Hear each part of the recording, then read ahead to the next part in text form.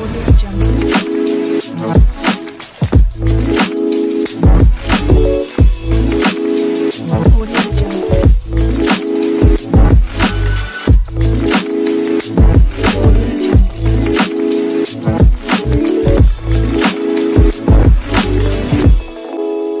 Audio Jungle.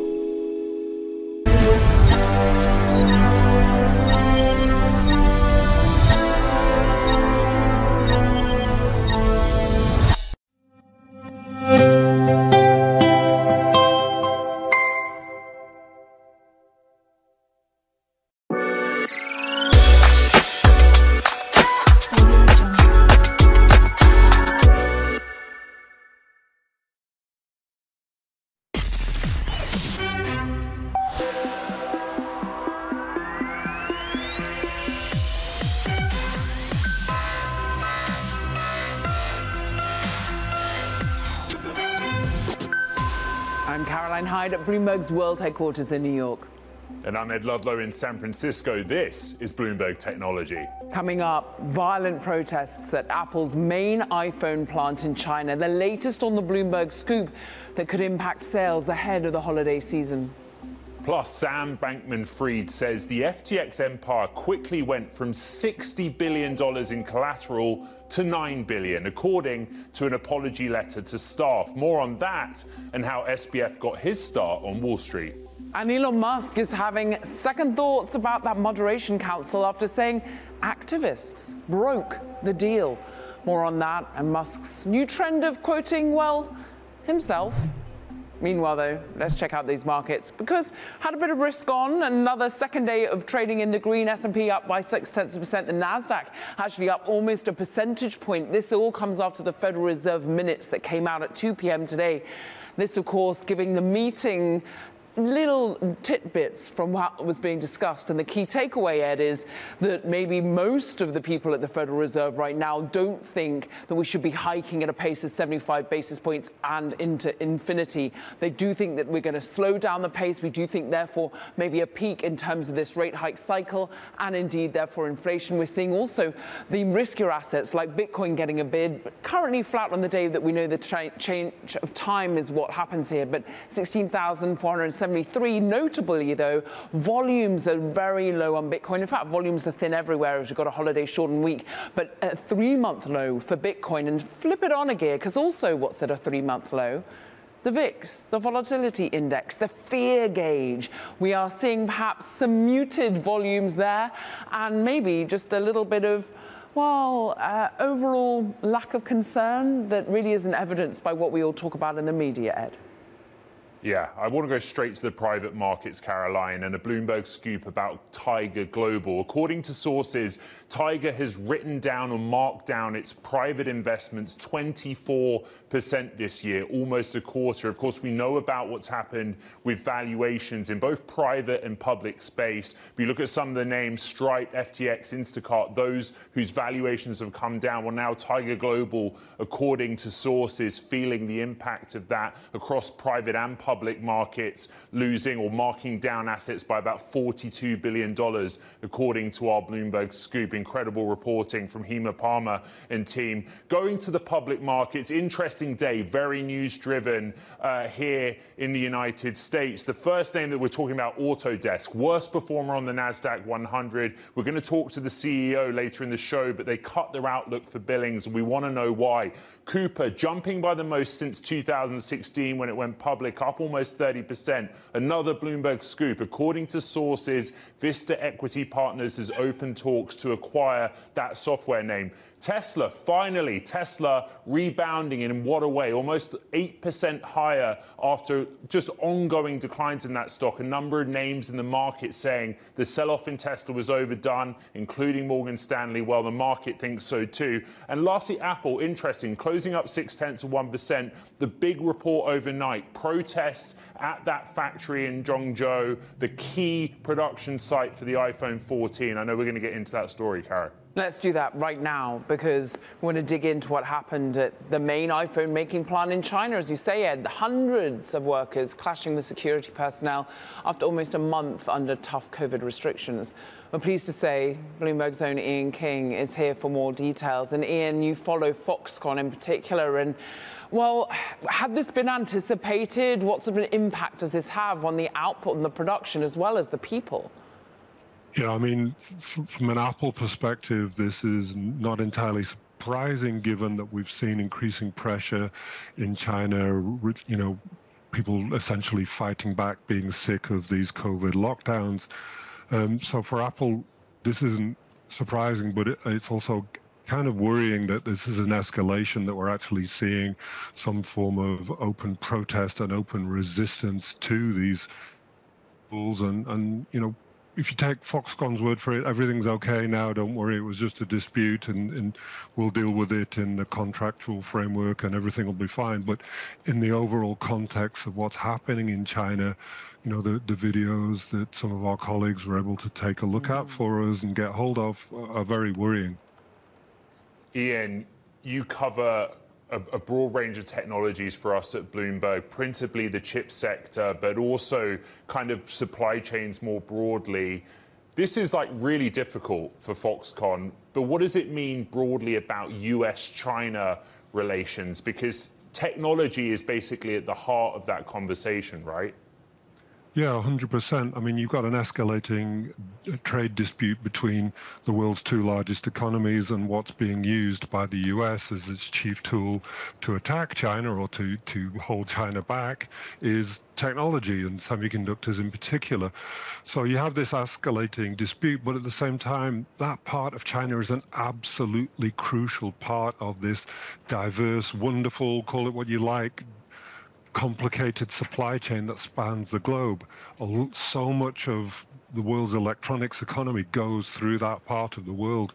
If we can't rely upon that, if there is going to be increasing difficulties of doing business there, then there has to be some huge changes. And those changes, at least for investors, are going to mean initially huge amounts of costs and a lot of time probably to relocate some of those factories and some of that, expertise that exists there. One to watch, no matter who you are, from a personal perspective and indeed from an investor perspective. Ian King, thank you for taking some time with us today. And let's continue this conversation. Let's get the investor perspective. I'm very pleased to say that Anne Berry, managing partner and founder of Threadneedle Ventures, is with us, an investor in Apple, also an investor in Disney and Amazon and Meta. So many conversations to be having with you, Anne, at the moment. And let's just talk first and foremost about the Apple conversation. How worrying is this sort of violence erupting, one that you'd already braced yourself for, perhaps? Well, the reason I find it so worrying, Caroline, is this is at least one we know about. Which are the ones we don't know about? So as we look ahead to how we roll out at the end of this year, which has been a very tentative one coming into the holiday season, if more of this is happening across China that we're not aware of, it means we are going to get some more bad news on supply chains as we head into the beginning of the next one. That's what I'm looking out for, certainly in the public markets. Hey, Anne, this is a really interesting story, right? Why are we concerned about Zhengzhou? Zhengzhou accounts for 4 out of every 5 iPhone 14 Pro handsets made, right? When you look at the stock story, the equity story, are you worried? This is a stock that's fared better than the S&P 500, but it's still down, and there are a lot of voices in the market saying, I'm not sure how impactful this will be in either direction for Apple. Well, you heard from Ian just the importance of that part of the world in terms of the concentration of chip manufacturing and consumer electronics manufacturing. I think in terms of the impact on the Apple story, the much bigger one has been around global demand. Everyone's accepted that supply chain disruption is going to be par for the course for a little bit longer. The big uncertainty right now is how is consumer sentiment? How is consumer debt going to start to dampen expenditure on discretionary items such as the iPhone? And when is inflation going to abate so that disposable incomes start coming back up again? I think those are the bigger drivers for the Apple story. And let's delve into that a little bit more, Anne, because, of course, you do have a wide array of investments and, indeed, areas that you like to focus on, retail first and foremost as well. Talk to us a little bit about, as we anticipate, how Apple products will sell, but how every product will sell in the next few days. What is the consumer looking like to you? Well, you're really seeing, Caroline, and we've seen this, this isn't the first time. We saw this in 2008, 2009. My background's private equity, and whenever this kind of dynamic came about, we would look to try to find two areas of retail to focus on, and including in tech and consumer products that are tech-oriented. Higher income consumers tend to do fine. It is the lower income households that really struggle. The higher income individuals and consumers tend to trade down. We've seen that with Walmart. I'm sure that some of the Best Buy news that we saw where people were bargain hunting, that's your higher income consumer trying to go and find really great deals right now. That's not your struggling household that's really been hit the hardest by inflation, really been hit the hardest by energy prices. So I think we're going to see value retail do very well because everyone's going there. And I think we're going to see luxury hold up when it comes to things like gifting and special holiday season expenditure. It's really bifurcated, isn't it? Absolutely. And it's painful, as always. The same people seem to get hurt, the same people seem to win. But interestingly, do the same players win? I'm thinking also of Amazon, which you have a big exposure to. This is a company that's become so large in every part of our lives, whether it's the way we consume, the visuals, whether it's about the way we spend. Are they going to do well navigating this environment? Do you know what I love about Amazon, actually, Caroline? And you know, I've talked about this in the past. I think that Amazon becomes its most innovative and its most creative, and frankly, it's gutsiest when it comes to these kinds of environments. So Amazon really announced that they were going to be launching telehealth services. I'm sure you saw that. They've been trying to push into healthcare. They bought PillPack. They've been looking at ways to integrate pharma into their Prime services. But this is where you see the Amazon stepping back and saying, OK, how am I going to allocate my capital now? It's actually not going to be on consumer stuff. It's going to be in services in places like healthcare. So I think those pivots are actually the strongest indicators right now for where we're going to see longer term investment trends. And another huge story of the week, Disney. Bob Iger back, Bob Chapek out. Your reaction, please, as an investor in that company. Well, I'm going to start as a Brit, since there are now three of us here, but I was playing... The fourth so far. We had Ian too. Really. So I was playing Take That Back for Good, almost, as the kind of the jump-off for when I saw that announcement. Look, I think it's very good to have a safe pair of hands back in the saddle. And I think, Ed and Caroline, when you look at what's happened over the last 6 to 9 months, whether it's private companies, whether it's public ones, the businesses that have had bad news, whether it's attrition subscription in Netflix, whether it's been Snap, for example, where we've seen a number of users fall down. Let's go and use that word again, Caroline, bifurcation. The ones that have at least come out with a plan have been rewarded. Netflix. We don't really know if it's going to work in the long run with their ad tier, but they've been rewarded. The ones with no plan, Snap, have been absolutely punished. Disney, to me, is going to be a little bit somewhere in the middle right now. So we've got a trusted, safe pair of hands back in the CEO seat, but we need to hear what the plan is going to be. And until we hear what that plan is, I do think we're going to have some uncertainty around Disney. For the moment, I'm pleased, but I want to hear the details. Hey, Anne, we're so grateful to have you to wrap the news of the week. But just very quickly before you go, give us the Anne Berry 2023 outlook. Oh, you know what? I wish I were the bearer of brilliant news going into the Thanksgiving season, but I've been a bit more bearish than some. And I think that's because we're riding this sort of bubble at the moment of optimism that the Fed's going to start slowing down on their rate hikes. But I think this issue of how much the consumer is suffering, not just in the US, also in Europe. I don't think we talk enough about Europe here in the US right now, and the impact. I think we're going to see that filtering through in 2023. So I'm really looking at much sort of safer stories right now, much less discretionary spending. I'm looking at all sorts of investments, particularly on the private side, that are sort of longer term plays. Okay. Threadneedle Ventures managing partner and founder, Anne Berry, thank you. Coming up, we'll bring you the latest in the FTX debacle and Sam Bankman-Fried's apology. That's all next. This is Bloomberg.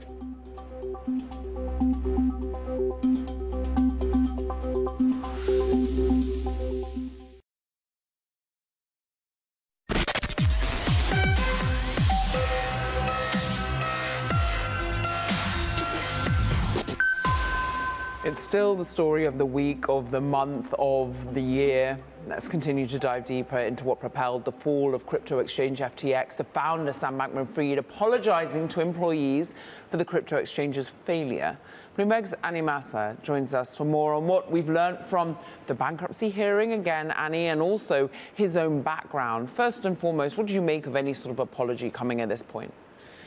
That's right. So Sam Bankman-Fried has apologized now in a letter to the exchange's employees, and he sort of said that he wishes that they didn't end up in this place, that he's sorry for what went wrong. I mean, it's up to those employees who have really experienced dramatic fallout from this implosion to decide whether that's enough of an apology for them, but he is still speaking out about what happened and giving his side of the story.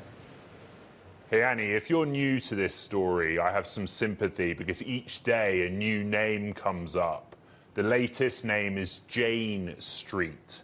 Could you explain to the audience the relationship between Sam Bankman-Fried, FTX, and Jane Street? Sure, there are a lot of players to keep track of, like you mentioned. So Sam Bankman-Fried ran FTX, the now bankrupt crypto exchange, once the second largest crypto exchange in the world. But before all of that, and before this dramatic downfall, he worked at a Wall Street trading firm called Jane Street.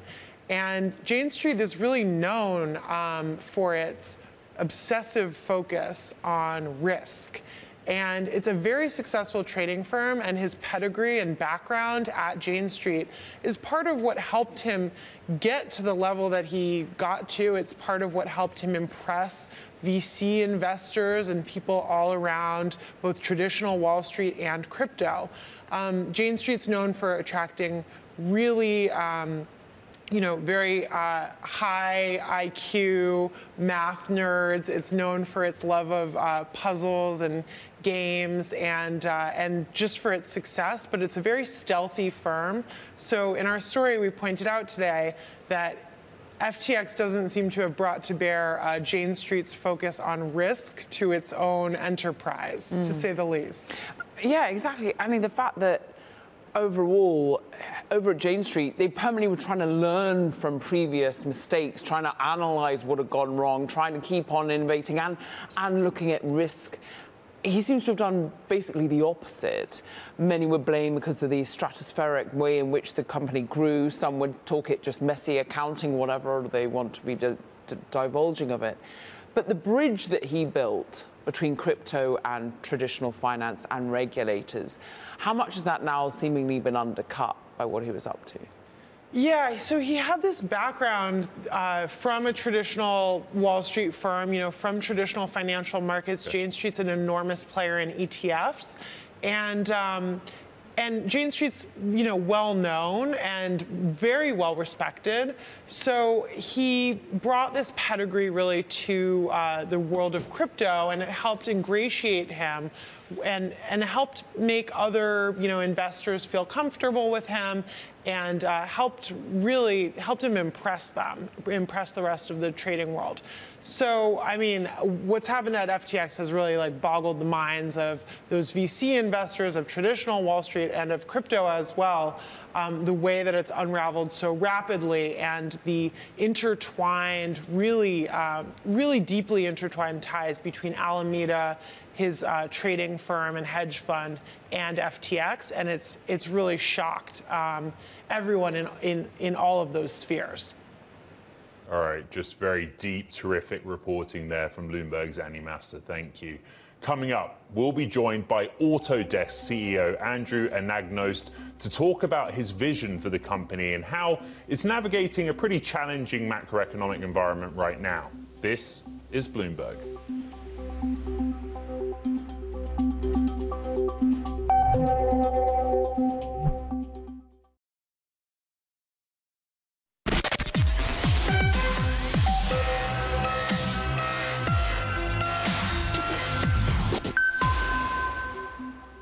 Autodesk slumped as much as 10% on Wednesday before paring losses. Still, it was the worst performing stock on the Nasdaq 100. This after it cut its full-year billings outlook. Analysts say demand for multi-year contracts fell as customers preferred one-year contracts. That's the story of Autodesk. They want to move to annual renewals. But it's also the challenging macro environment. Fortunately, Autodesk CEO Andrew Anagnost is here with us. So I guess the question at this point, Andrew, is why? Why are customers behaving in this way? What are you learning from your earnings report this season? Well, first off, we're learning that the business is highly resilient, it's highly diverse. So we're seeing a lot of great outcomes from the diversity of the business outside of China and Russia. But we're also seeing sensitivity to currency fluctuations. We saw that in the quarter, we see that moving forward. But we're also seeing softness in Europe. And like you said earlier in the introduction, one of the things we're trying to do is we're moving our customers away from paying upfront for multi-year contracts to buying multi-year contracts that are billed annually. And when you're entering a period of uncertainty, people start to conserve cash. And that's what you saw with regards to the billing guidance. And I think a lot of the reaction you saw to the stock wasn't really about what we're talking about in the next quarter. It's about some of the signs that we were projecting about next year. Yeah, talk about those projections, though, because our Bloomberg intelligence analysts, many of analysts out there, sort of talking about you were very optimistic back in 2020, almost perhaps too optimistic, setting yourself grand targets that then, due to macro, maybe due to micro, you're having to pare back from. How hard is it in this environment to forecast for the next year, to forecast out further than the next year? Yeah, remember, we were optimistic before the pandemic hit. And certainly we actually performed incredibly well through the entire pandemic. But really, what's really making it hard right now is the unprecedented volatility we're seeing in currency exchange rates. I mean, we signaled next year that there's probably a 5-point headwind on our revenue, our as reported revenue, just from currency headwinds. And also, look, the uncertainty in Europe right now, one of your earlier speakers spoke about the fact that Europe's not getting enough airtime.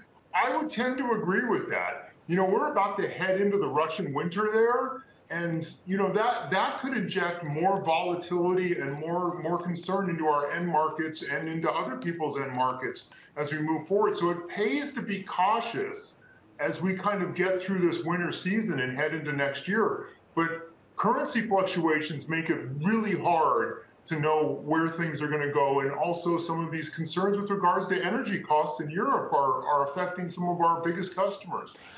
Talk fundamentals here, though, because almost an FX conversion is in some way technical, but really, how bleak does the economic outlook look in Europe? And do you have to start pivoting away, start deciding that you're going to change up your business, look at the costs over there, look at the way in which you thought you would penetrate Europe more broadly? Absolutely not. Yes, because you're right. FX is a technical thing. Constant currency-wise, our business looks a lot stronger. And Europe continued to grow. It just slowed.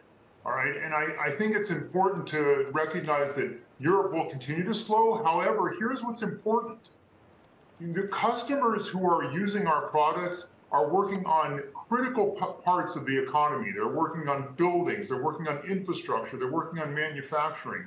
They need these products to complete what they're doing. And in tough times, what they do is invest in greater digitization. And what we want to do is partner with our European customers, our American customers, our Asian customers to help them digitize more effectively in a world where they're frankly telling us they have capacity problems, labor shortages, material access shortages. They have more business than they can actually execute on right now. And I think that's what we have to pay attention for the long term. Hey, Andrew, I think it's worth reminding the audience, right, what Autodesk does. You guys make software for architects, for big construction projects that helps with design, and I know you want to move into other areas. That leads me to M&A. M&A, are there options for you there? I know there's some chatter in the market about some private names, some ArcGIS makers. Esri is one. Have you tried to buy a name like that? Could you buy a name like that? Well, we never comment publicly on M&A, but what I will say is we've always been an acquisitive company. And we're super interested in growing adjacents around our business. We want to fully connect design and make together in the cloud. So we're always looking at things that lean into the future of where our market's going. So look for us to continue to be acquisitive. Valuations have reset. They reset quite a bit this year, so we were less acquisitive than usual years. But look for us to get back to our normal levels of acquisitiveness as we move forward. Hey, another big story this week, HP cutting up to 6,000 jobs over the next 3 years. I know that's on the hardware side, but in terms of financial discipline, in terms of reacting to the macro picture, what cost cut measures, what discipline measures are you taking? The good news is we've always been really disciplined heading through this entire cycle. We never tried to get over our skis in terms of investing for the future. We've tried to invest prudently, strategically. We've taken adjustments as we went along. If we found ourselves building up headcount where we shouldn't, we adjusted as we went along. We've always done small adjustments. So we feel that we're in a really good place, that we can prudently move forward. We're going to continue to invest. And if there's a problem, we just turn off the hiring spigot. Okay. Autodesk CEO Andrew Anagnost, it's really a pleasure to have you with us. Thank you. Pleasure. Coming Thank up, you for having me. Elon Musk is quoting himself through his tough Tesla days to justify his current Twitter strategy. We'll talk about that next. This is Bloomberg.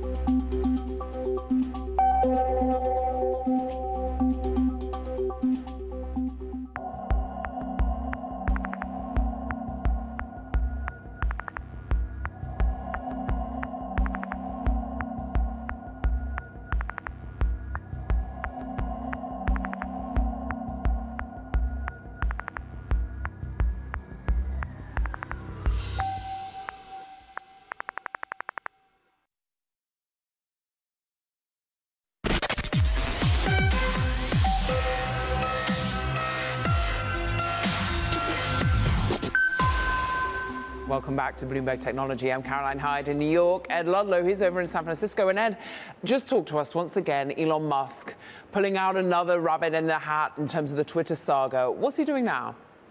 Well, everything we've talked about has been so focused on the company, the layoffs, how the company's structured.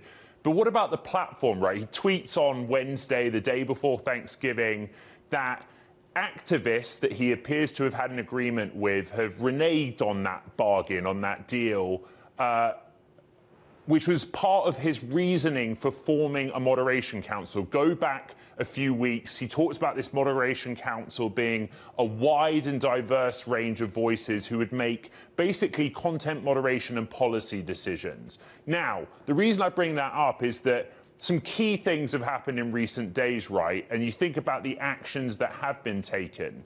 He said that he would not reinstate President Trump's Twitter account without being informed by this moderation council. November 18th, he tweets the poll. You see that on your screen.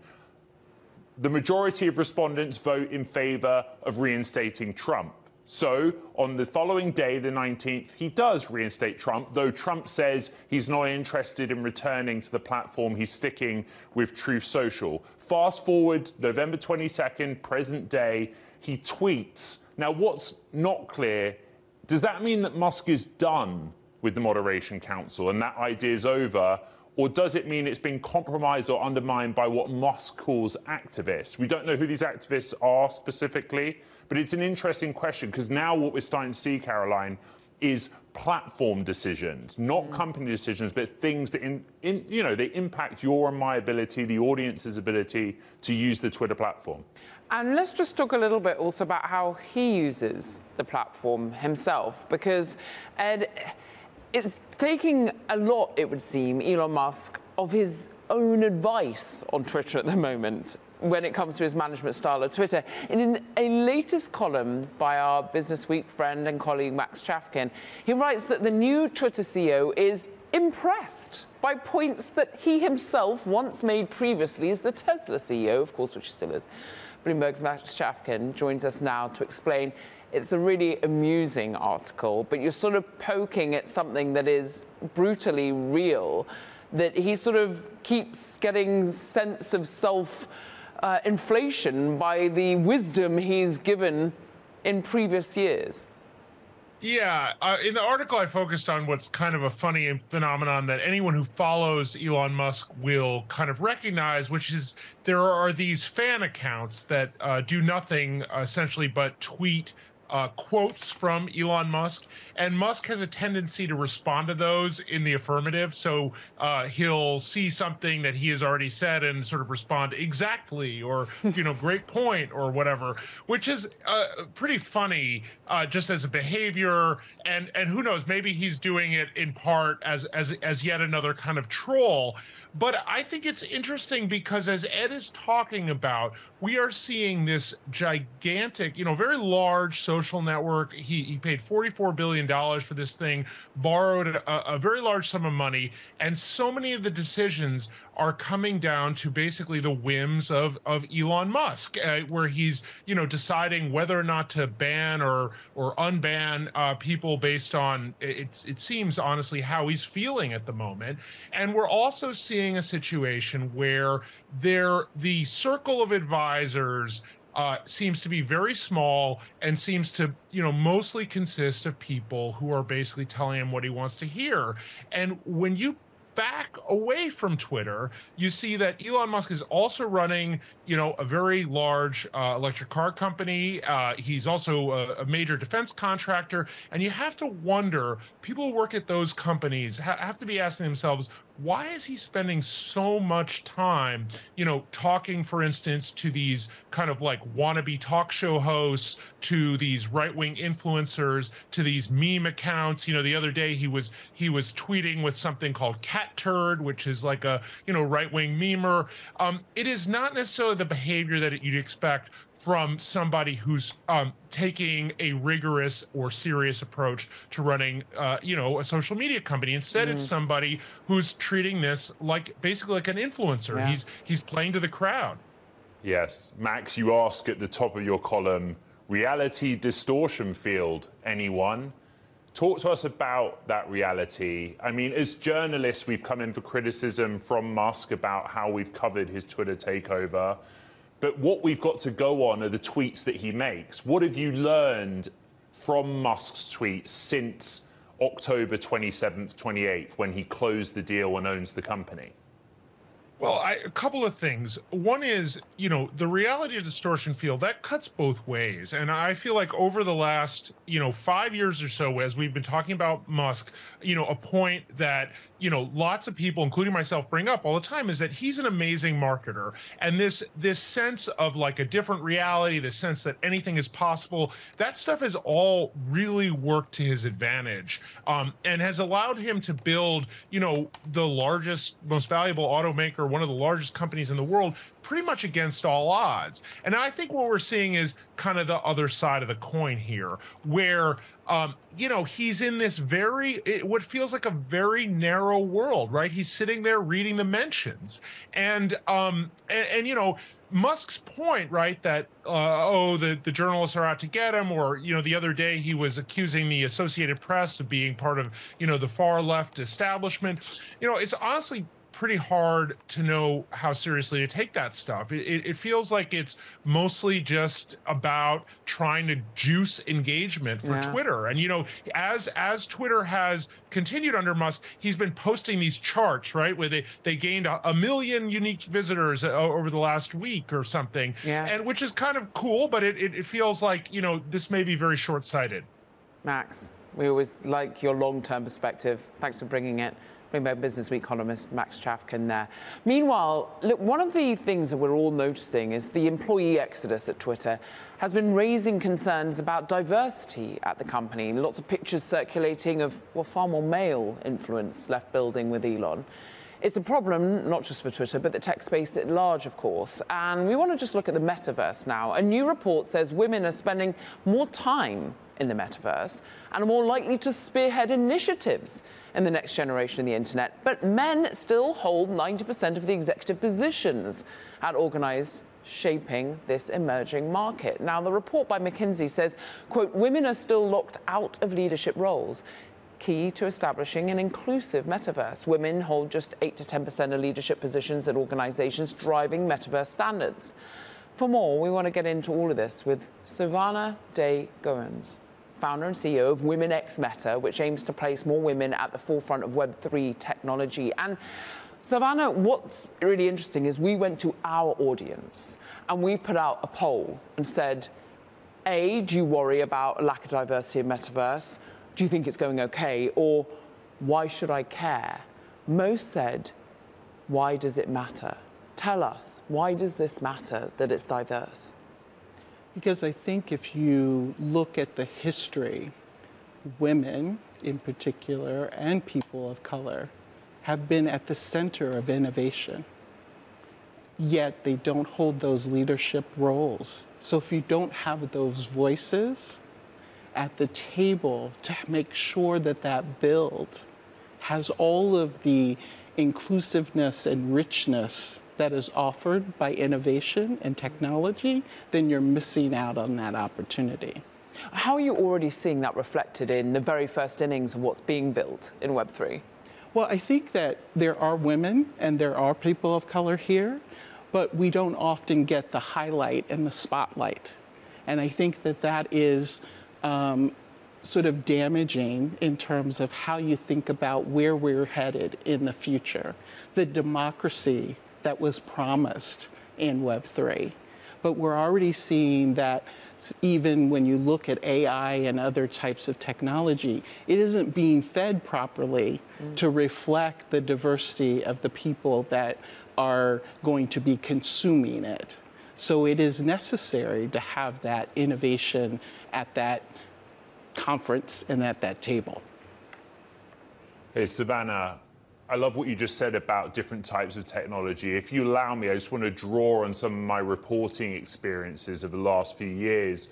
I was reporting on self-driving, and I had a conversation with Aisha Evans, the CEO of Zoox, about this very topic, and she made a very simple point. They're designing a product, right? It is a future product that doesn't exist now, a fully self-driving vehicle, no steering wheel, no pedals, but her point was very simple. If you're designing something that is for people of all genders and creeds, you have to have those people involved in the process. Otherwise, the product doesn't reflect your market audience.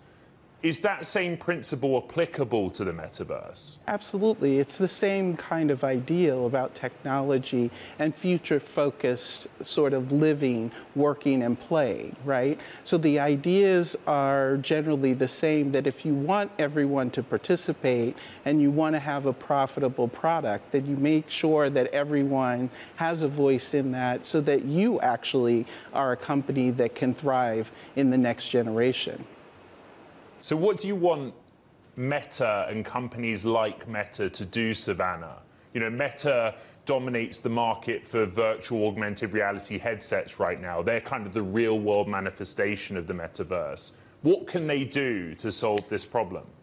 Well, I think it's pretty simple, that you just need to do an outreach to those large groups of people who are sitting here waiting to actually participate. I think what we look at is Web3 is already starting to prove that there are individual entrepreneurs who are out here innovating and creating for the next generation. So if you want to participate and you are not already in Web3, then you're going to have to reach out to the people here who are building and who are creating. So Meta isn't just there as the only company that is making a difference here. It's actually some of the independent entrepreneurs who are. We did see, particularly perhaps in the NFT space, women coming together. So a lot of it was felt celebrity endorsed in some way, but coming together and trying to say, let's build in that way, it was like art that's reflective of women. Unfortunately, I think a lot of the art that got made was basically hot women, which I don't think is actually all that inclusive. But I'm interested in what you think can be done in the here and now that stops, for example, when Apple first released its health app, there not being a period tracker. Like, that was sort of an evidence in that particular form of Web 2, where a lack of female engineers and building the software had an impact. What's being lost now, and what is more optimistically being built by the women and the people of color already at the table?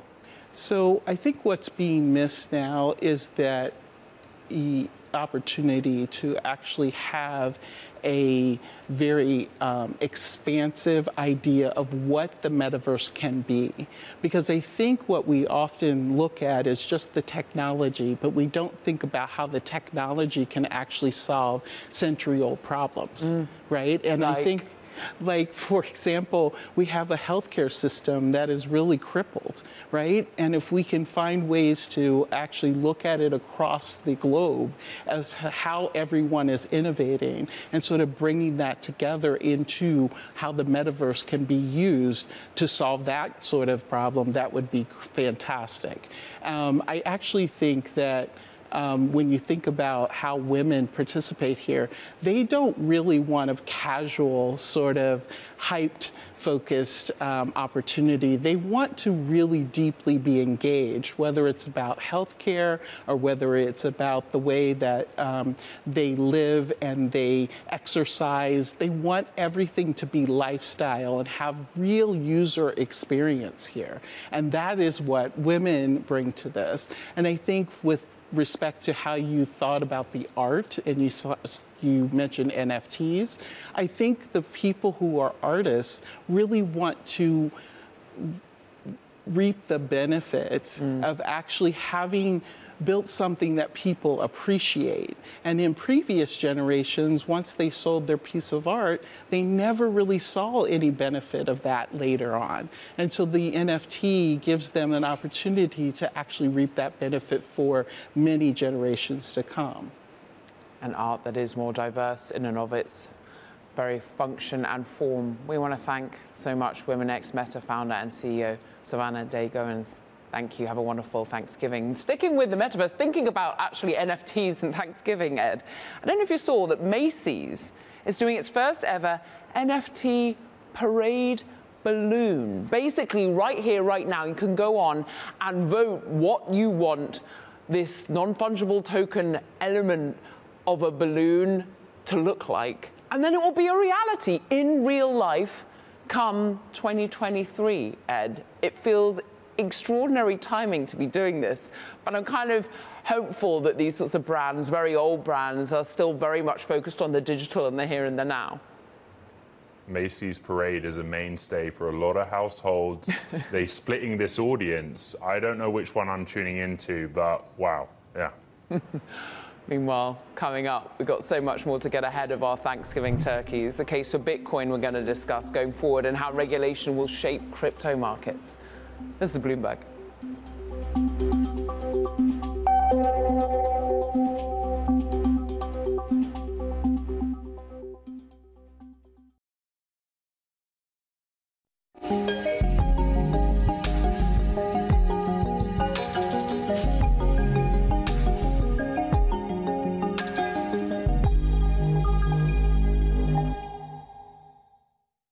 Bitcoin's hash rate is at an all-time high, and that is a real indication of the security of the network. On Ethereum, we're seeing the total value staked at 24 billion. That is an all-time high. So we think the infrastructure is working beautifully. ARK Invest's Cathie Wood justifying recent investments that she's made in Coinbase, in crypto, and she's sticking with her prediction that Bitcoin will hit $1 million by 2030, all, of course, despite the current furor around the fallout of FTX of Sam Bankman-Fried. Joining us now to discuss all of this, Elise Killeen, founder and managing partner at Stillmark VC, who invests in Bitcoin-related companies. And to that end, Elise, how much has your world been overshadowed by what currently is unfolding with FTX, which is sort of a centralized part of the decentralized future and hope. But I'm interested whether you found an uprooting of your world too. Caroline, Ed, the biggest lesson here is that the value is in Bitcoin and self-custody and not crypto. And that's a lesson that we get in every bear market when the tide goes out.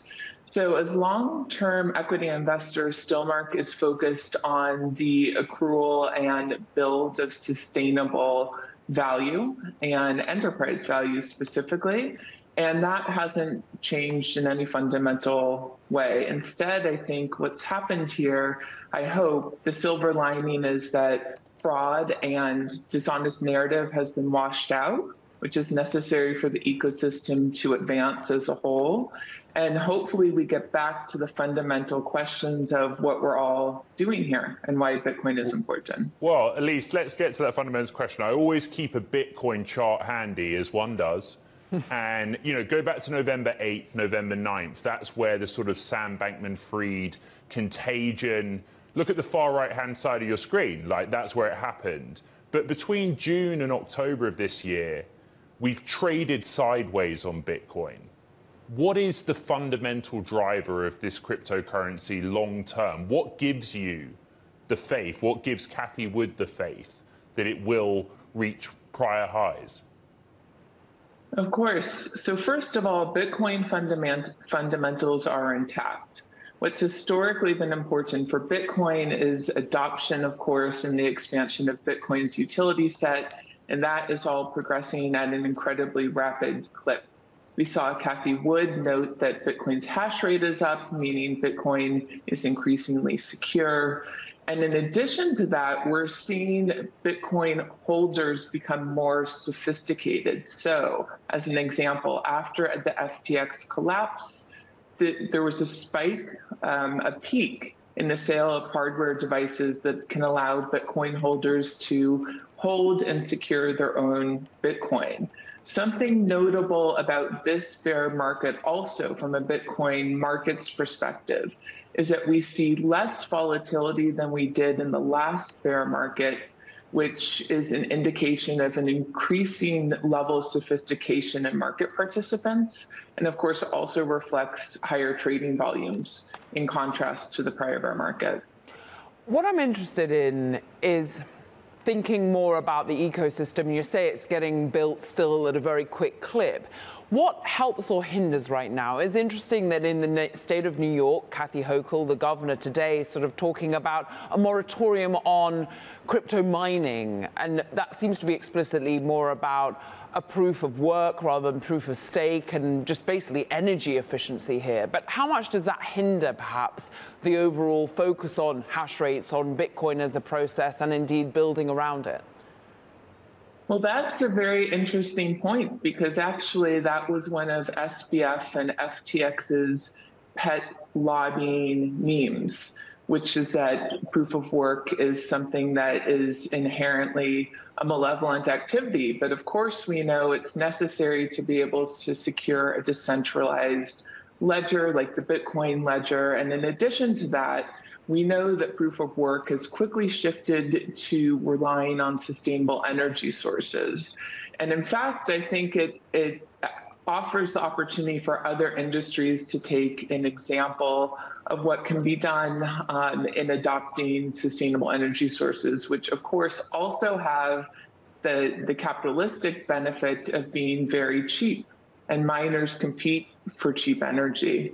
And so a note here on one of the other benefits of fraud and dishonesty being washed out of the system to some degree is that FTX leveraged their novel and native token FTT to boost their assets, and likely as collateral to access loans. And with that money, they created sort of a really quick scaling in both their size and in their power and perceived authority, including in front of regulators. And so what they did with that was try to impugn often the virtues of the ecosystem, which is Bitcoin and proof of work. And so I hope that by seeing or finding that some of the leaders that regulators might have felt trust for, seeing them, their operations be made transparent, and having dishonesty or misdirection revealed will allow regulators some time and space to ask the hard questions that lead them to better sort of discovery, understanding, and truth. Okay, Stillmark VC founder and managing partner Elise Killeen, thank you. Coming up, Amazon's plan to help the movie theater industry. This is Bloomberg.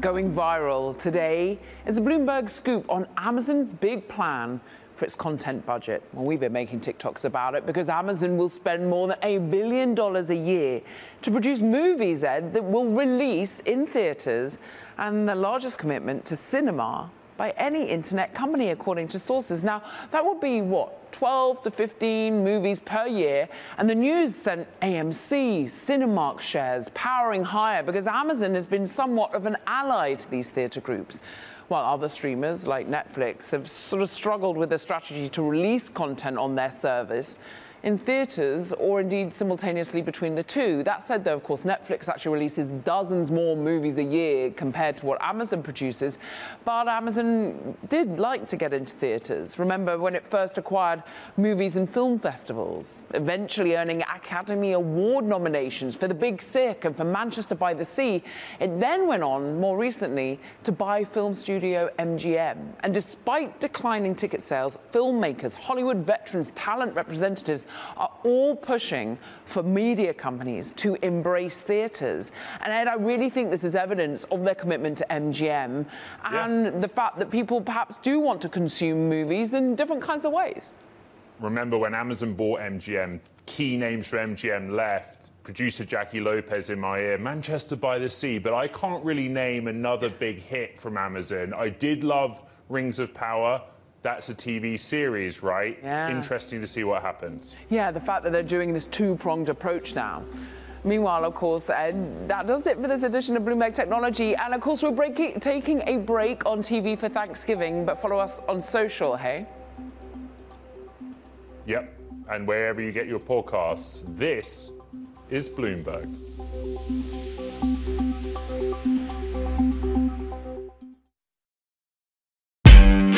Audio Jungle.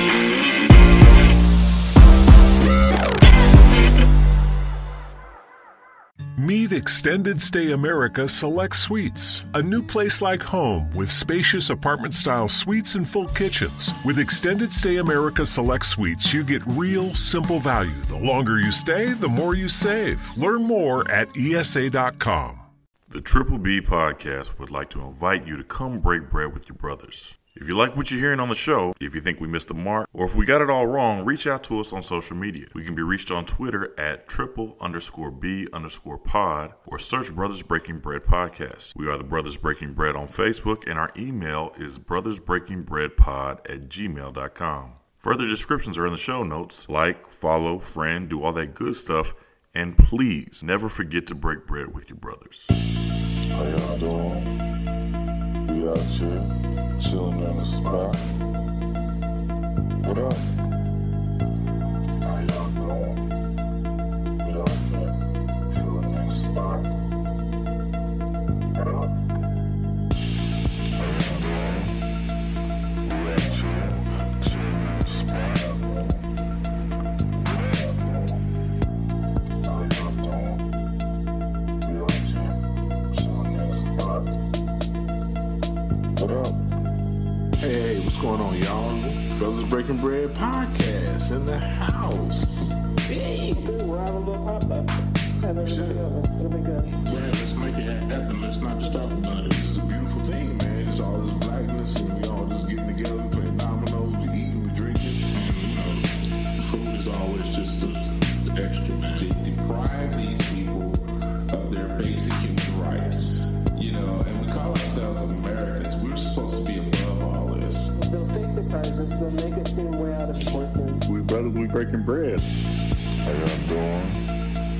We out here, chilling in the spot. What up? Trying to hold it all together, man. Life is moving fast right now, man. So it's good to have everybody out through. I love that, man. I love it a lot. More than I could say to you guys.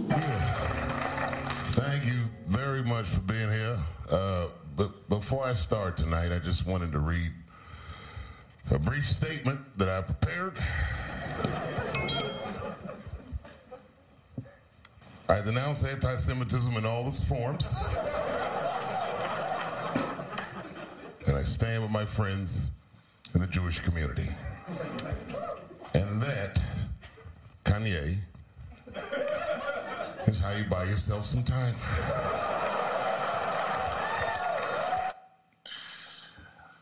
Welcome to the Brothers Breaking Bread. We out here trying to buy some time too. Word. Yeah, we're waiting on Otter to hop on. Explain this to me. How you getting controversy for saying I don't do anti-Semitism?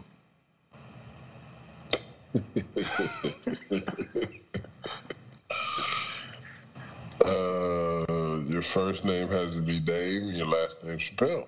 Yeah. Goes back to who's delivering the message. Indeed, kill the messenger. So, we in the building, people. It's our pre-Thanksgiving episode. Yeah, we got a few folks in the house. What's up with y'all? Nothing much. Getting ready to crack open the kitchen next week. Yes. I'm ready. Okay. Well, Miss Honey Buns, apparently you're going to be baking some honey bun cakes, possibly. Why don't you go ahead and tell us about your week? I'm going to start off strong. I got a source in my side eye. Uh-oh, get it. So today I had to go to the office. Went to the office, dressed pretty nice, as I usually do. I get catered into this new hire group for all of our member services staff. The woman didn't ask me my name, didn't do no check-in or nothing.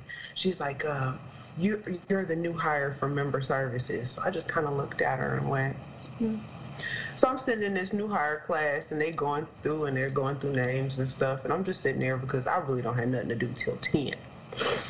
And so the woman's like, what's your name, sweetheart? And I'm like, I'm not a part of the new hire class. I'm actually already employed. And she's like, I'm sorry, I don't know you. And I'm like, yeah, you don't know all 300 of us employees. Like, I get it, whatever. And so I pulled her to the side. I said, why do you think I was a part of the new hire class? And why do you think I was a part of the new hire class with member services of all things? Especially when I got on this big A badge that says my name on it. I mean, we got to have it on in all parts of the office. So anywho, we had a nice discussion about that, but she was generalizing the fact that I was, because the majority of our member services staff is like brown folk. And so when we finally got to talking, and she was like, well, I've never heard of you, I've never heard of your team. And I said I was part of the system of care team, and she said, no, we don't, there's no minorities on that team. And I'm like, yeah, it is, I'm one of them.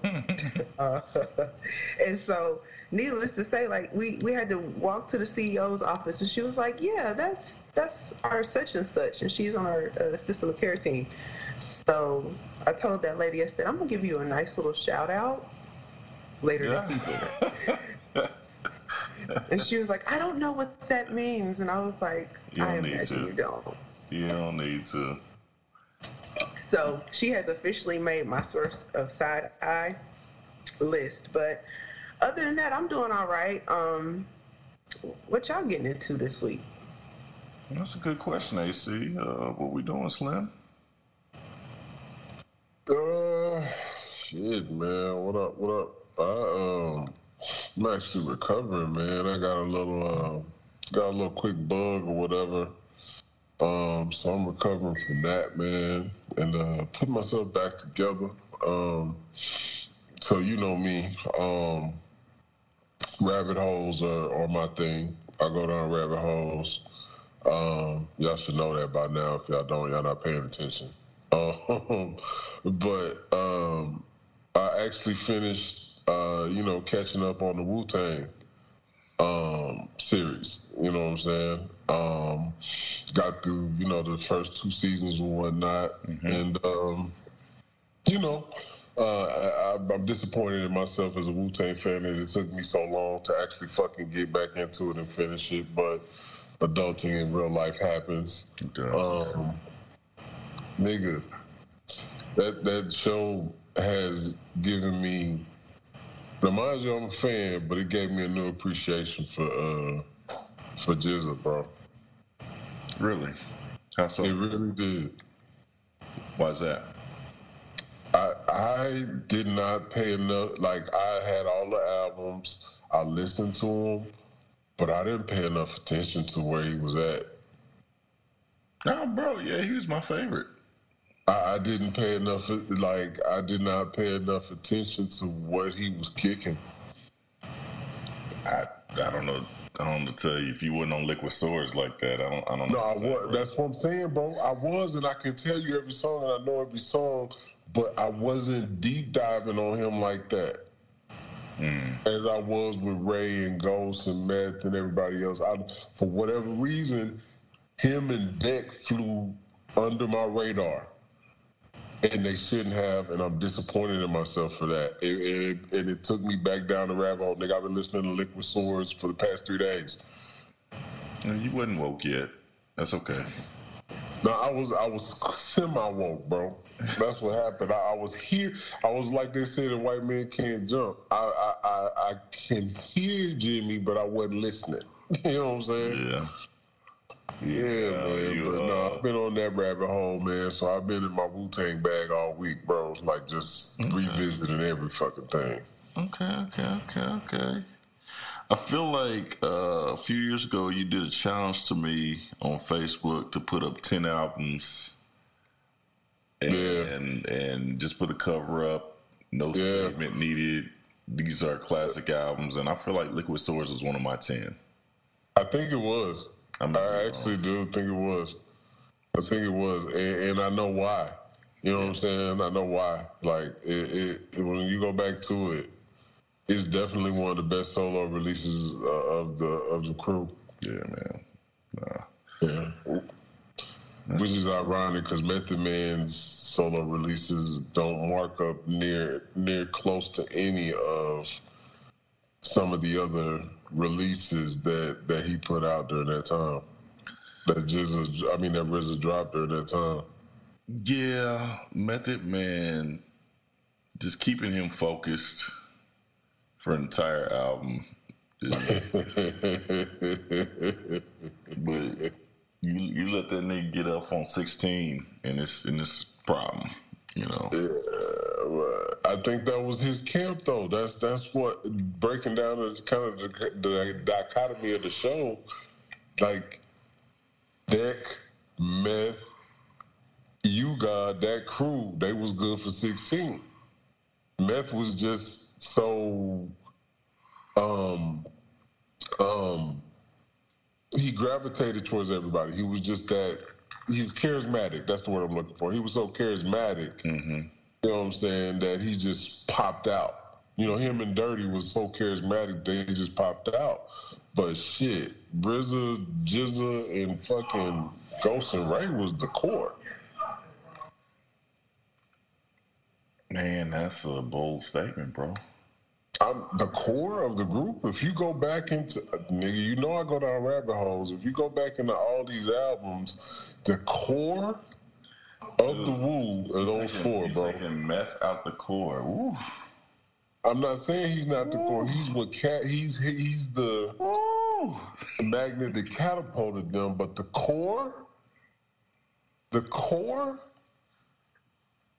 those four, bro. I don't know, bro. He had his own song that was classic on the first on the Wu-Tang on the 36 Chambers album. Yeah, METHOD, man. The only dude with a solo song. Fuck. He's charismatic as fuck. Like nobody else could have did that at that time. Exactly. How you not put him in the core? Come on, man. Charisma's one thing, but I don't know that he was sharper than them. I don't know that he was sharper than Jizz, bro. I don't know that he was sharper than Jizz and Ray and Ghost. Hold on.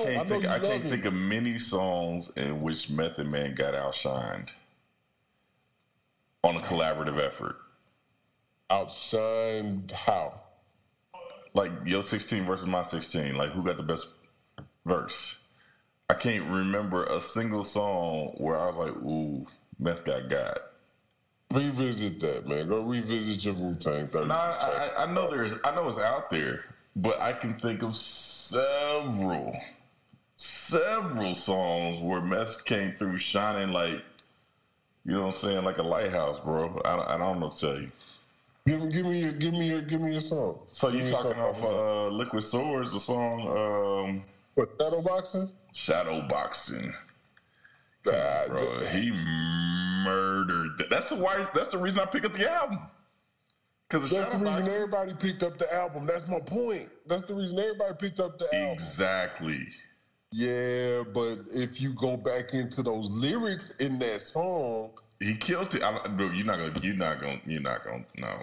Nigga, I listened to Shadowboxing 5 times today. I understand all that. I listened to it for the last 3 decades. You know what I'm saying? Like you're not gonna convince me to just beat Method Man on Shadowboxing. I'm sorry, bro. Man, delivery versus penmanship on the lyrics. If you write both of those lyrics down in that song, you're not gonna be able to do that. You're not gonna do that. That's not gonna happen, sir. You're not doing that. Blaspheme. Stone him. Man, me and Joe do this shit all day, man. Tell me what's up with you, bro. What is going on with me? Thanksgiving break just started. Babies are coming to town on Monday. They are in Puerto Rico for a destination wedding. Right on. So they're getting to experience that culture. Maybe they come back with some pina coladas. I saw their cousin was drinking because I guess the legal drinking age down there is 18. So mine's still 15 and 9, so they probably ain't getting nothing. Maybe a virgin daiquiri or something like that. But what else is going on? I know it's something. I got I don't know. I got a source on my side eye, but I don't really want to talk about it. Yes, you do. Pull it out. Come on. Yeah, pull it out. My mother's a Republican. And she has been on these Republican airways listening to bullshit. And so I stopped by, I think it was yesterday, just to say hello to my parents, on the way home. And she started a conversation. What she likes to do is what AC likes to say. She likes to throw rocks and hide her hands. She'll want to start a conversation about politics and then go in the other room and don't want to talk about it.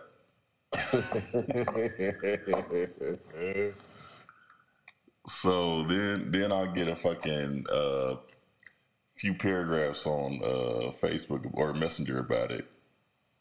And so what she said is that Frederick Douglass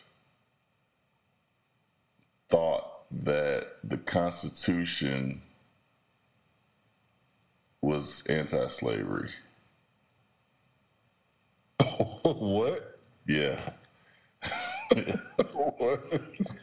Okay. She be listening to Focus on the Family, and like she used to back in the day. She used to listen to Rush Limbaugh. She be on that bullshit, bro. It's not the first time, though. You said mom's a pull day. You said she pulled one out at Niecy's one time, and you was like, yeah, it'd be like, whoa, chill. Yeah. Yeah. I feel like this is related to that one. It was on. Okay, so she was further on the idea. She's trying to hand me a video, and it was showing me like the first Republicans who were black in the House and Senate, and I know that. Okay. Right. And she was trying to tell me, this is a video telling me the real. And I said, who's not telling you the real? She was like the 1619 Project. And I was like, where the fuck did they lie? You know what I'm saying? Well, she didn't heard that they lied from, you know what I'm saying, whoever the fuck she listened to on the radio. And so that led to a little argument. And so I really want to stop the show right now and fucking argue with her ass on Messenger. That's really what I want to do right now. She over here telling me that the Constitution was not was anti-slavery. And I was like, so I went out and pulled the fucking 3 clauses. The 3/5 clause, the Fugitive Slave, the Fugitive Slave Act, and the Transatlantic Slave Trade Clause. You know what I'm saying? And point out that, you know, yo, this shit's baked into the fucking crust. Right. Well, she like they changed it. Yeah, they changed that shit fucking 70 years later.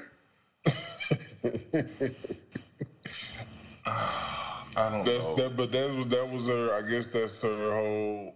Because isn't she on the? I don't remember. Is she on the other side of the CRT conversation? That 1619 comment tells me she was. Yeah, so I thought you said she was kind of on the other side of the CRT conversation. So she's on. She listens to all that bullshit. All that bullshit comes into her head. She wasn't on that shit till they was on that shit, obviously. Right. But now she trying to get me. So you gonna tell your blacks? It just pisses me off, bro. Because it's like you listen to some white dude on the radio before you listen to your black son who studies your shit every goddamn. I had just read the Constitution earlier that day because that's the assignment the kids are working on in class now. You know what I'm I had just read the 3/5 clause earlier that day, and she was telling me that the Constitution, as it was written in the time of Frederick Douglass, was not pro-slavery. And I was like, get the fuck. Oh. So I get it, bro. That led to an animated conversation. And then I had my older sister kind of butt in, and I called her a tourist. So darts. Darts for everybody, huh? Darts? Yeah, darts for everybody. Bow and arrows. Everybody can get it. Everybody can get it. So I don't know, man. I might have some real problems. I don't know if it's anger. Is that an anger management issue, or is that like a real attack? Am I responding to like a real attack? I don't know. Kim, help me out. Do we want to go there? Yeah, let's go there. Where do you feel? We're here. Feeling? What do you mean we want to go there? We're here. Yeah, you know what? Let me sit with you in this. Let me put my. We're here. Yes. So where do you feel it? Do you feel it in your head or do you feel it in your body? Give me that one. I feel it everywhere. I feel it in every fiber of my being. Like I really want to stop fucking podcasting right now and go back on Messenger. I really do. So do you want to be right or do you want to teach a lesson? I feel like Okay, here's We're my going thing. back to that point. I am my mother's child. Exactly. So she has this thing where she wants to.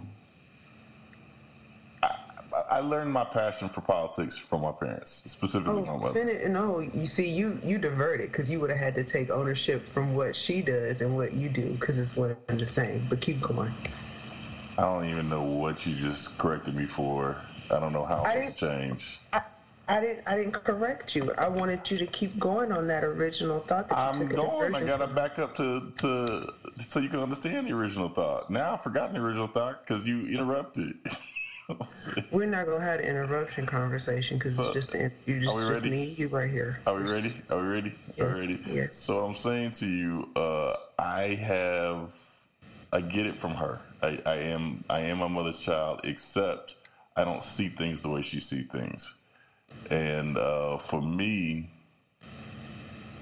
she will try to, bring up a conversation. Mm-hmm. She is a white woman, and she lives with nothing but black people. And she will tell us that, the way we think about race is wrong. And I'm like, yo, what the fuck are you talking about? So we look at the Constitution, and I'm supposed to read the Constitution and not read the parts that are obviously about slavery, even though it doesn't say slavery, but it's obviously about slavery. And I'm supposed to come to the conclusion that white people were not wrong for the way they wrote the Constitution at the Constitutional Convention. And I teach this shit daily. Mm-hmm.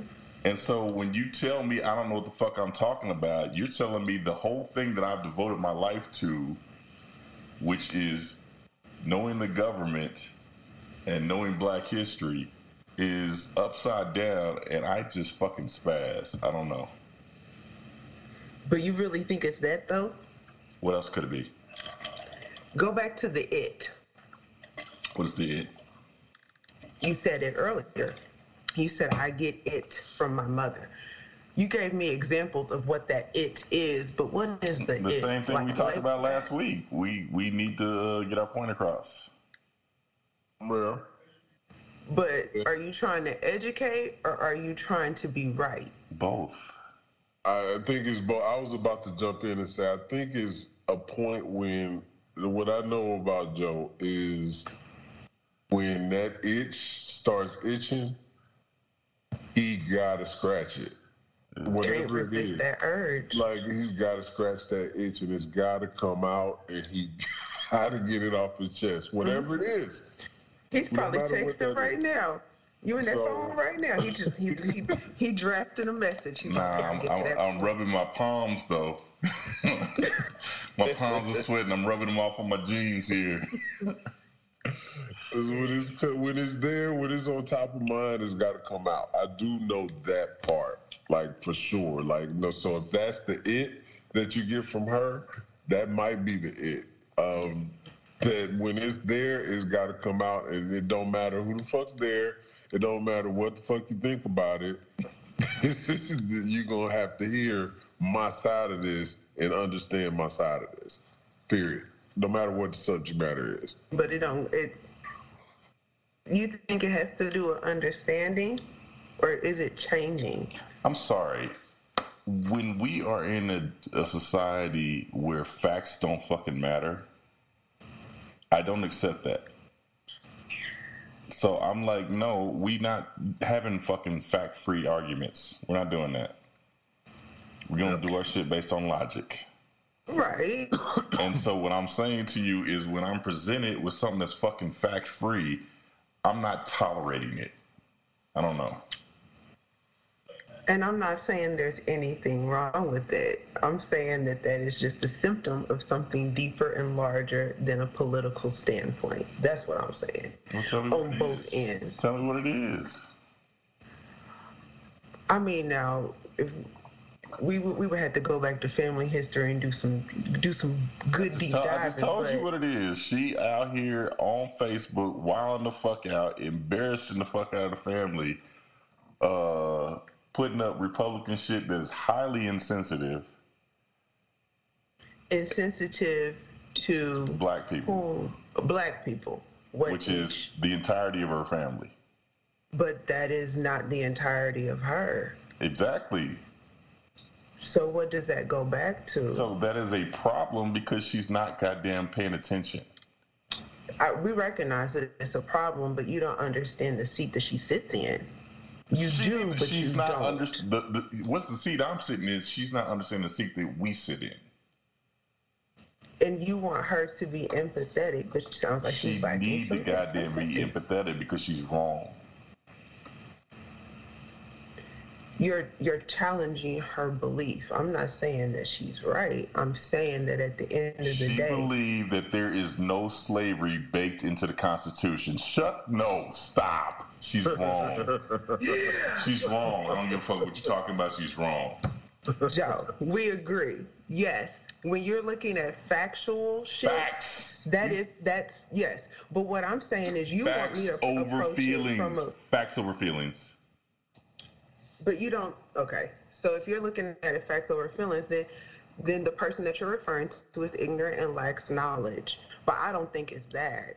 I think it's something deeper. But you're looking at it from a very factual point of view, and I'm looking at it from a system of this is a person of privilege who doesn't realize that their beliefs are. Hold up.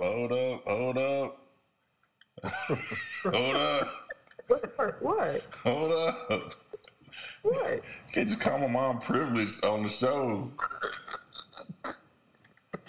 Come on now, Joe. Come on. I can say what I need to say. Hold up. I can say it. Oh, okay. Relax. Okay. Hey, we are approaching I-70 exit 38.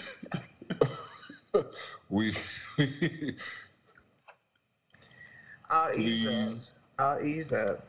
Please make sure your seatbelts are on. Exactly. Don't take the same exit that nigga took when Andy Reid's son was on it. Let's divert our attention to the speed limits. I'll ease up. My apologies. No doubt. Anyway, so that's source on my side. I'm gonna get off here and start fucking texting in a while. But anyway, speaking of angry texts, I'm sure Nancy Pelosi was firing some off when they started coming for her dad. And she's basically decided to step aside. As we know, Republican leadership will be taking over in the House. We did a little bit of the politics last week, but I think some things were still waiting to be sorted out. We know that the Democrats will retain the Senate, regardless of what happens on December 6th with the Herschel Walker, Raphael Warnock runoff. That'll just kind of determine the size of the Democratic leadership in the Senate. But the House has been taken over by Republicans. And so Kevin McCarthy will take over as the Speaker of the House. He has a narrow majority and has a lot to deal with the Freedom Caucus, the Trump backers, the election deniers. But Nancy Pelosi has decided that she is no longer going to be in the Democratic leadership. So she's not going to be the minority leader, and she's going to allow somebody to take over. We guys got any thoughts on that? Pardon the Freudian slip, because you said dad, and I think you meant husband, right? I'm sorry, what'd you say? I said, did you say dad earlier and you really meant husband? You said they were coming for her dad? We'll check the tape. I don't know. Okay. Yeah, you may want to edit that Freudian slip out. You might call him daddy at night. Daddy. True. I'd always carrying the darts.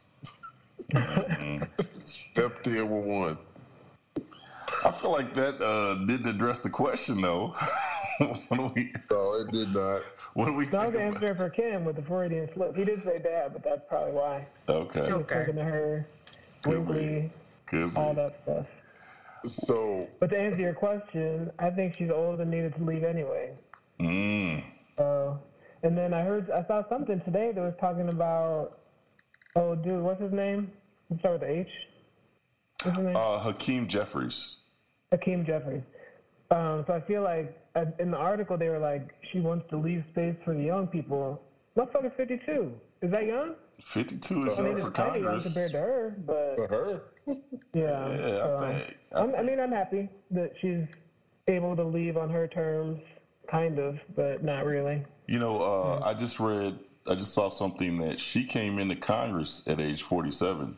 Yeah. So 52 is like right beyond that to move into leadership, you know. Yeah. So who that's who's going to replace her?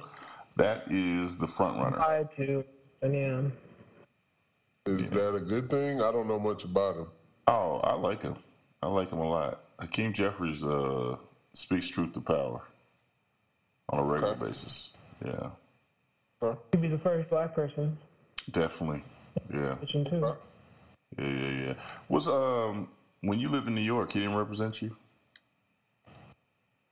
I don't recall that name, but he might have been there. I really didn't pay much attention to a lot of shit when I was there. Yeah, I got you. I was like the worst civic person in New York City. Yeah. I did vote for like local stuff, but not like Senate and all that.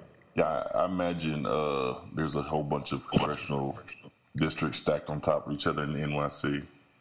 Mm-hmm. He represents a part of Queens and Brooklyn. Oh yeah, no, I wouldn't have been able to vote for him. Okay. I was in my mailing address was in Lower Manhattan. Okay. Lower Manhattan. Oh shit. There's a post office box, bro. Well, you lived over by you lived in the Bronx, didn't you? I lived in Harlem for a year, and then I moved up into the Bronx for the last 6 years. Yeah. Right around the Yankee Stadium. Oh my gosh, I was like literally right in front of Yankee Stadium. What did you say, AC? I said that's why you got those darts. You had to have them living in the Bronx. Kinda, yeah. Shit. But no, I think he seems like a good guy from what I mean. I only literally just read about him yesterday, just a little bit, not even that much, just in the little article that they talked about him. And he seems like he'll be good for the people and good for the Senate and good for. I don't know about how he works on like together with the other side or like how he convinces people or anything like that, but he has experience in government that I think will be good for him in that role. If my computer was running a little bit smoother, I'd definitely pull something up from him. He's very convincing, very convicted when he speaks.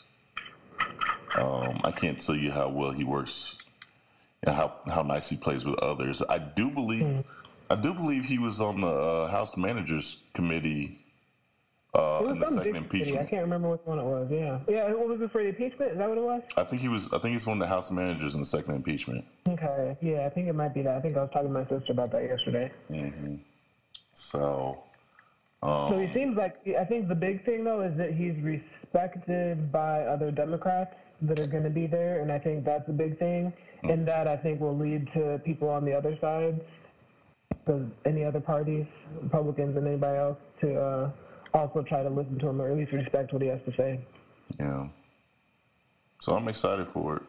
I think it's time for some new blood. I know that Nancy Pelosi was somebody that the right could always lean on to kind of rally the base, you know. And maybe time to move on from her and just get some new blood in and, you know, I guess let them get mad over Hakeem Jeffries the same way they got mad over Barack Obama. That's exactly what's going to happen, too. That's what's going to happen. Now we just need to make sure that he gets protection on any family members so they don't come, some crazy person doesn't come and try to knock them in the head with the hammer. Right. So he didn't get called daddy. Oh, anyway, so again, we're looking at Kevin McCarthy taking over the House as the Speaker and Hakeem Jeffries likely being his opponents on the Democratic side as the minority leader. Is he going to be the minority leader because he's a minority? No. Say again. What do you say? Is he going to be the House minority leader just because he's a minority? He's going to be the House minority majority leader. No. He's going to have a new title. Maybe in 2 years. Okay. So we shall see. We shall see what happens in that regard. Speaking about the election, we got a little information here from Charlemagne and Adia Rodriguez talking about the Latin vote. So let's take a look at that. Those items. Because that's always the big surprise, right? Charlemagne. Charlemagne, so do I. Go ahead. I mean, the Latino vote was split, right? With 43% voting for Republican Brian Kemp. So why does the Latino vote differ so much from the black vote? Because we got our own white people. Oh. And people don't understand that we have and the assimilation possibility for Latinx, Latina, Latin people is higher. People can come from other parts of Latin America, marry white as like they're told to do, assimilate and assume a white identity that black people cannot escape from. So they will continue to vote in that way because to them that's upward mobility. And unfortunately for us, success means being patted on the back. Not all of us, because y'all gonna go crazy on Twitter. I ain't got a Twitter, so it's okay. But they get the pat on the back from white people, and they feel like that's what being American is. Damn. And that colorism is real in our community. It is real. Jamal, what do you think? Yeah, I think Republicans do a better job of telling the story of upward mobility, and sometimes Democrats, particularly historically, we've been poverty pimping our communities. Yes. So there are certain aspects, obviously, the issues I talked about. We got to make sure people have enough to pull themselves up by their bootstraps and, you know, live a quality of life that's at a high level. But we got to tell a better story of upward mobility. And the same way we don't engage black people properly, we don't engage the Latino community properly as well. And again, the Latino community is not a monolith. So the more you engage, the more you listen, the more you learn, the more you know how to reach them, meet their needs, and pull them into the process. So Republicans have been outworking us in that area for the last couple of cycles. You know, what do we say?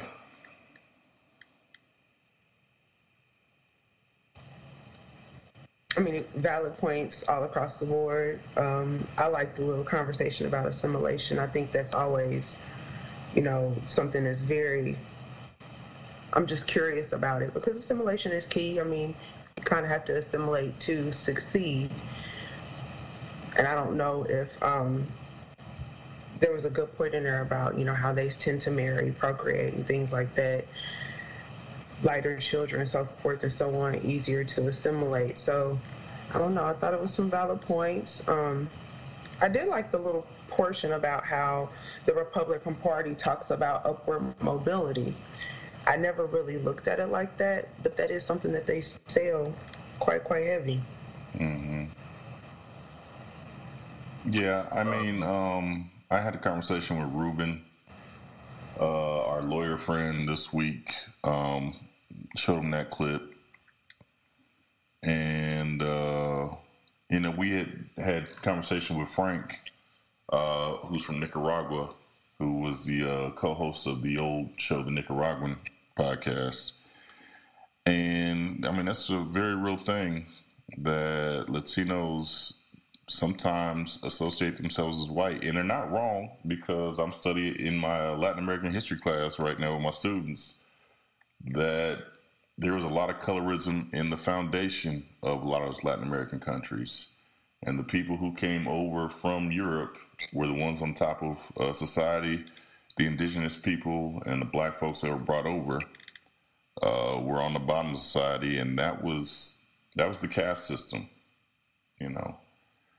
And broke it down like so deeply, like like, how many levels of black do you have in you? How many levels of Native American do you have in you? How many levels of white do you have in you? It's like the stratification. I remember one class I took at Mizzou, it was like the amount of labels that they had for people was inordinate. It was just like, it was like white and just like so many different names and different titles that you would have based on how much, what you had in your blood. Mulatto, all that, yeah.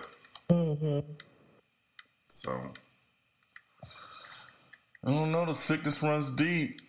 Sickness runs deep. Is there any way to get them off of Republicans and get them over to Democrat?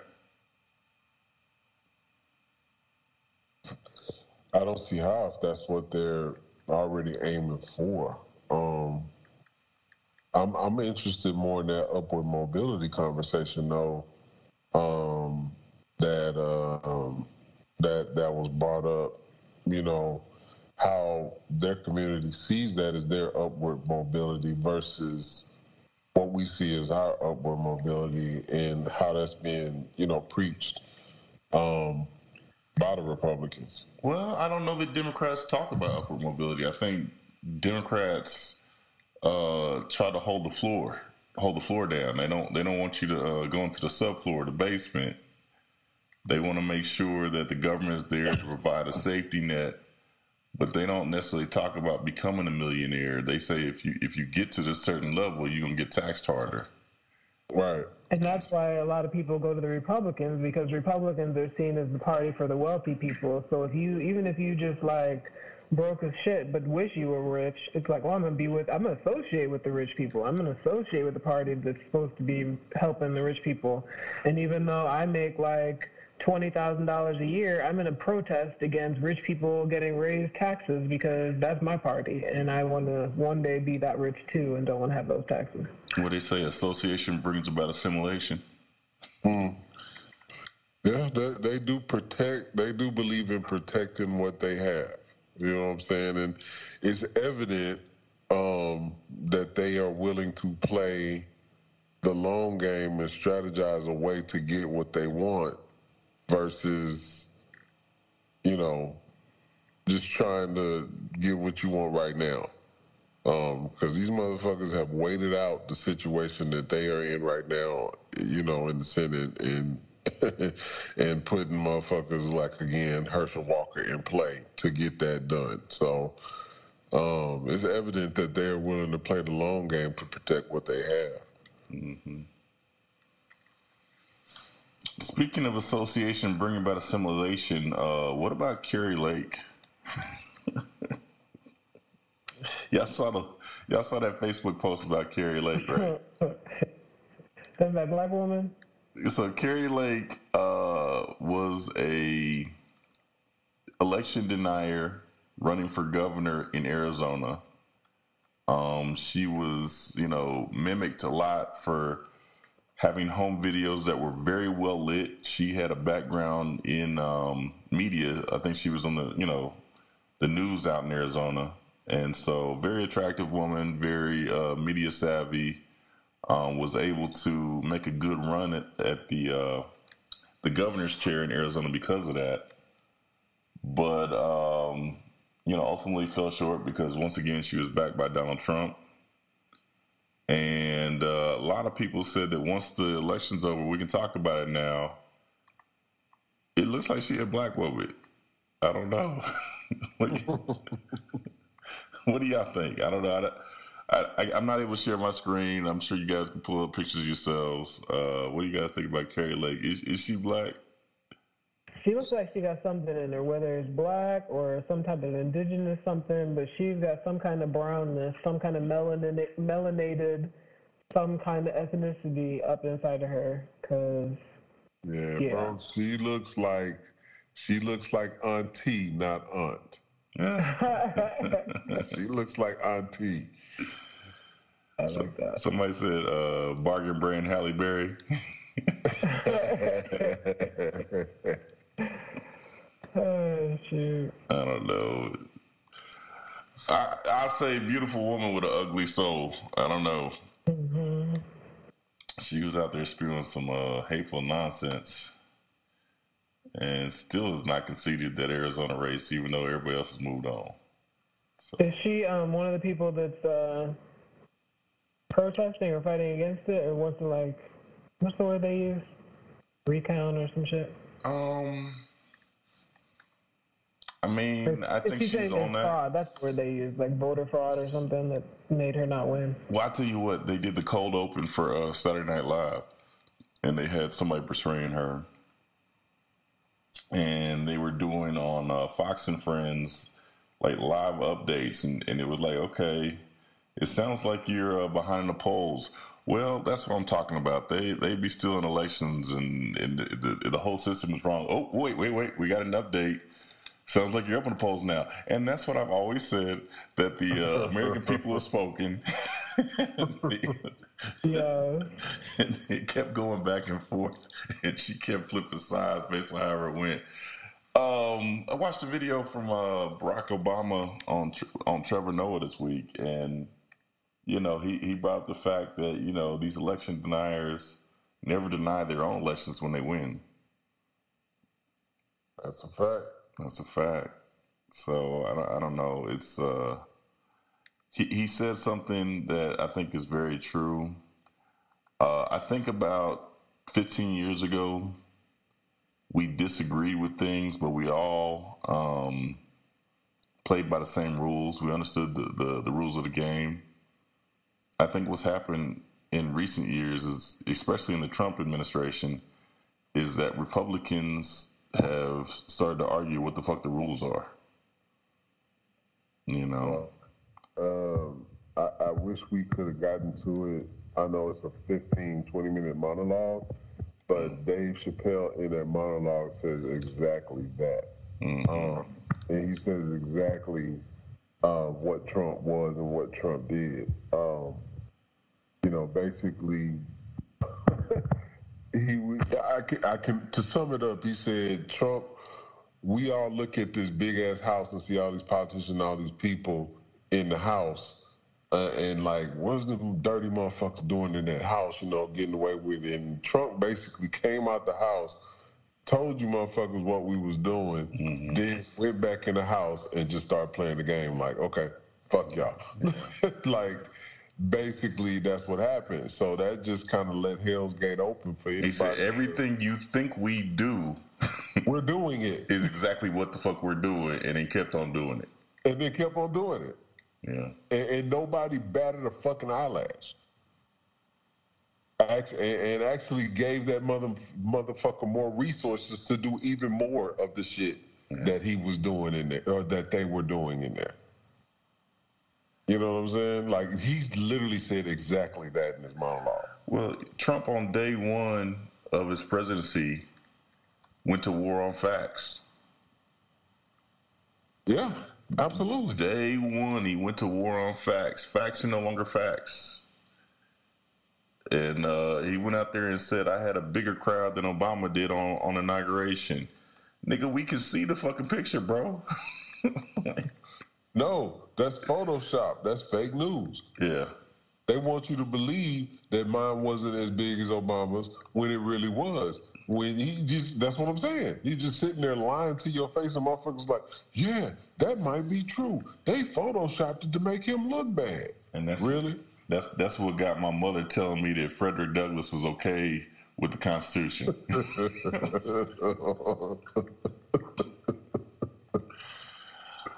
Oh, I hate it here, bro.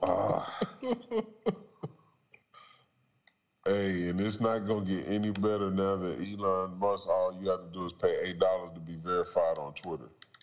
Nah, the blue check mark, that's just wild as fuck, bro. Somebody got their blue check mark and it changed their profile to be Chiquita Bananas and said, we have taken over Brazil. I was cracking up, bro. Yeah, nah, they doing all kinds of crazy. Somebody did it and posted it and changed it to LeBron James and like took his picture, took everything and just put check instead of an S, put a Z for the real LeBron James. Said LeBron James just has announced he is going back to Cleveland to retire and they're going to draft his son, LeBron James. I don't know, brother. It could be the Wild Wild West on Twitter, bro. Yeah, and it sounds like this motherfucker about to collapse. Probably. I don't know. He's just gonna reinvent it or something. They've lost so many workers, and I feel like more people are gonna quit. And then they were saying the people that quit are the ones who like help with troubleshooting and with any like the World Cup is about to start, and they're like, it's usually like really heavy traffic at this time, and nobody's here to help solve and fix any bugs that are gonna pop up. Yeah, so people are expecting Twitter to crash this weekend or whenever the World Cup's starting. Yeah, that's wild. That's wild as fuck. He's gonna reinvent it or something. Fuck it, Elon Musk. Elon Musk's not going to reinvent shit. He basically hasn't done shit himself. Like, he's had successful businesses, but it's never been anything that he's got to start or, like, run like he's doing with Twitter. Like, he doesn't know shit, and somebody needs to get him to stop. I don't know why they sold it to him in the first place. But guess what? He can be president. He doesn't get any credit for Tesla or SpaceX? I feel like I heard one of those. I think I read an article that he didn't start some of those things, though. Like, he's got other people who do the, like, behind-the-scenes shit, and he's the money man. Well, I think there's a talent in that, too. I think that's a skill to be able to acquire know what talent. to invest in, yeah. You know, but not only know what to invest in is different than trying to run a company into the ground. Well, was Tesla not successful? What do you say? Was Tesla not successful? No, I'm saying that was successful, so he knows where to invest money and how to get people to do that. And his hardcore aspect with that is a little bit different also, because people who join Tesla are very focused on, more than likely, not only on making money, but like saving the earth. And I'm going to work for this company. I'll work long hours because I'm so invested in this. Whereas Twitter people may not be that hardcore, which is what he said he wants people to be in his email this week. And if you're not, you need to quit by Thursday. But I think it's just a different atmosphere, and he wasn't ready for the pushback that he would get in this type of atmosphere that is not like companies that he's worked in before. Yeah, SpaceX probably has a mission. We're trying to get the average person up into space. So maybe that has a different kind of work ethic than we allow niggas to talk shit on the internet to each other. Right? I don't know. I just know it sounds like it's coming to an end. For sure. You don't see it better. Hey, Ada, we didn't get a check-in from you. You wanna do that real quick? Yeah, I'm living life, trying one day by day. Got to see the Twins game today, so that was cool. They won very, very easily. It was quite ridiculous how bad they. You say the Twins. You're talking about Rogers Twins. Rogers Twins, yeah. Yeah. So that was cool to see them play. Other than that, yeah, just trying to live each day and be better each day and grow in many ways. Trying to put on weight since this fucking competition is very difficult, and so I'm trying to try some different things with that and doing my personal training stuff and just living life. That's it. You trying to put on weight? Were you trying to build muscle, or? You know what? I've been thinking about this a lot, and I think I'm not sure if I want to do the competitions again, because when I did the competitions, from when I started working out to when I was doing the competitions, I lost way too much weight, like 50-something pounds, and I'm a tiny person already, and I'm still having trouble putting that weight back on, and I want to put it back on, and I miss, like, having curves and, like, not feeling different things. Like, today I was standing in the mirror, and I had a shirt on, and in my forearm, like the back side of my forearm, I had my arm up, and I could, like, see my veins in my arm, like, through my shirt. I'm like, this is fucked up. What is this life? I don't like through the shirt?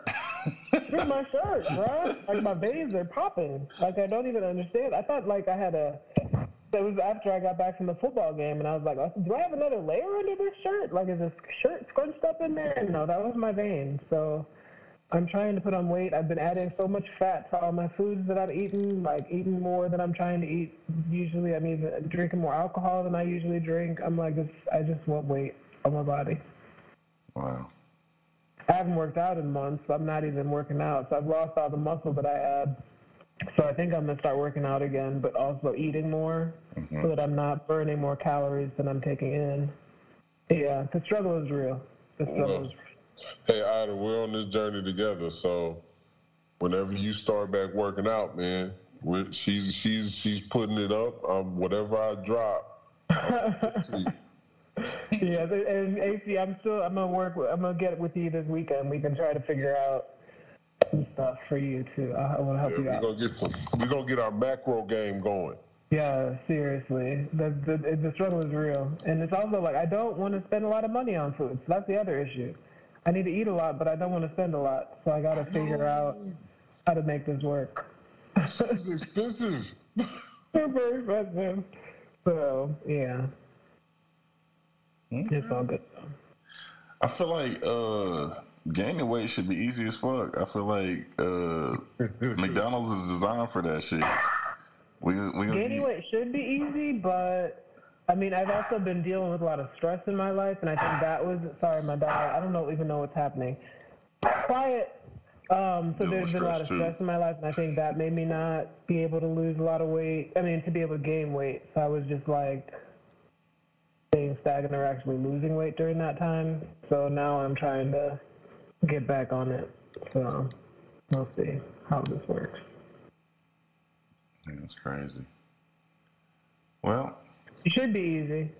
But I think another thing is like my body it's been like a year and a half now that I was doing all this stuff. So my body, I think, has adjusted to that, has acclimated to where it was.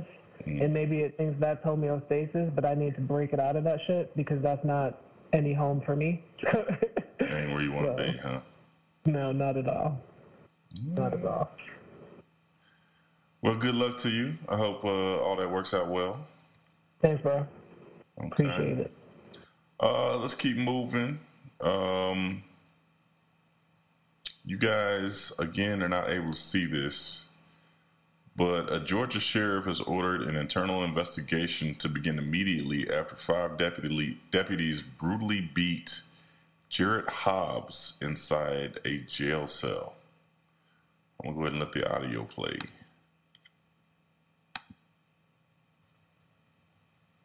Okay, they came into the cell. He's on suicide watch. They jump him. They beat him up. He's providing no resistance. This is a gang-related attack, obviously. Look at the brutality here. Other inmates literally come to save this man. No other news agency has this story yet. We're the first to bring this to you, and I have significant background as to what happened to this man. Very sad. It continues, and what happened afterwards is that literally they did nothing to help him. So, did everybody get a chance to watch that video? Yeah, I did. I saw it. What are your thoughts? I was confused because without the sound, the first thing I said, it looked like somebody was jumping him into a game. Like, looks like somebody was literally. It was a jump in. I don't have no words for that type of shit, man. Like, we already said it before. How many times, okay, this one was caught on film, this one was shown, but how many other young men have they fucking did that to? You know what I'm saying? Like, how many other young men in that prison have they just beat the shit out of? For whatever reason, it ain't a reason for 5 white men to go in a cell that's smaller than my bathroom and beat the shit out of one young black kid. Well, it was 4 white men and a brother. So yeah. Don't let but that be lost. That nigga was throwing rocks and hiding his hands. I saw him too. I was looking. I don't think he got one off. I think he looked like he was searching for his opportunity, but I don't think he fired off. He slipped one in. I think at the end it was like a little slide, a little slick piece. He slid one in. Like I'm with the team. I'm with y'all. I'm with y'all. I'm gonna throw one in too. But yeah, man, that shit is disappointing, but not surprising. Kim, you found some information on Jared Hobbs, correct? Yeah. So some of the information that I was able to identify was he was originally picked up for, and again, me sharing this information does not warrant what happened to him. I'm just giving y'all a little bit background history. He was arrested for speeding, driving with a suspended license, revoked license, and possession of a controlled substance, but it doesn't state if he was under the influence of a substance when he was detained. But allegedly, he was supposedly kicking the door and cussing is what led to the supposed altercation. But, and again, I didn't watch the video because I'm mindful of, some of the stuff I take in. I'm just sensitive to shit. There's nothing that he could have said or done that, I'm just reading. They said that dreadlocks was pulled out of this man's head, like a brutal beating. Yeah, I can't see any dreadlocks being pulled out, but it's possible. Actually, I think somebody just walked in the cell and might have pulled something out. It looked like it might have been dreads there. But, they were punching him in the face, like, repeatedly, and had his arms tied down while they did it. So, yeah, because he was on suicide watch at the time of the incident. Well, suicide watch. Well, like if you want to go to the great beyond, we'll help you out with that. Right. It looks like they want to give him a first class ticket. Yeah, it's just wild as fuck. I don't know. Ida, you get a chance to check that out? No, I haven't seen this. I don't know if I would to, but yeah, that sounds crazy. Especially if it just looks like a gang initiation. They were really beating his ass like that? They were getting it. Yeah. He was getting whooped. So, you may not have seen that one, but I'm pretty sure you did see this one. You brought to us a teacher that had enough and hit a student in class. You want to talk about that?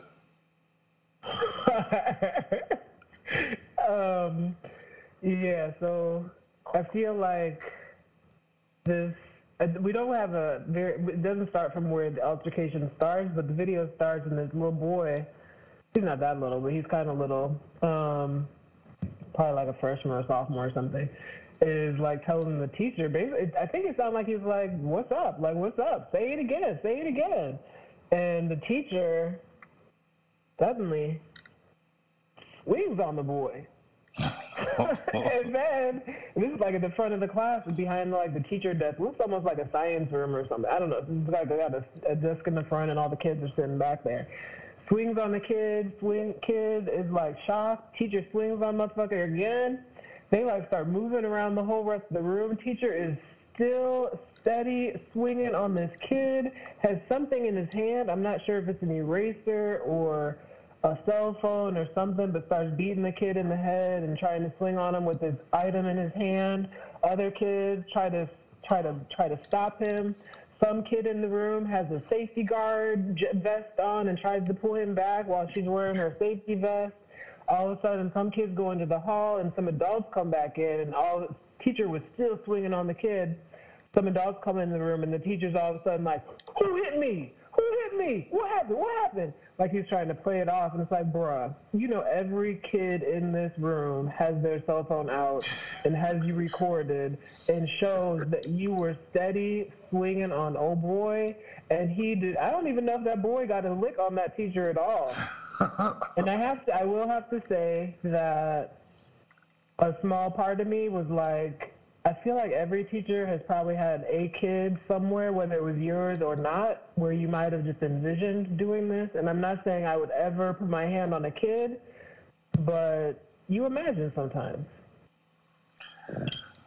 A kid stood up on me last week. Oh no, what happened? Oh, he's he's got an IEP.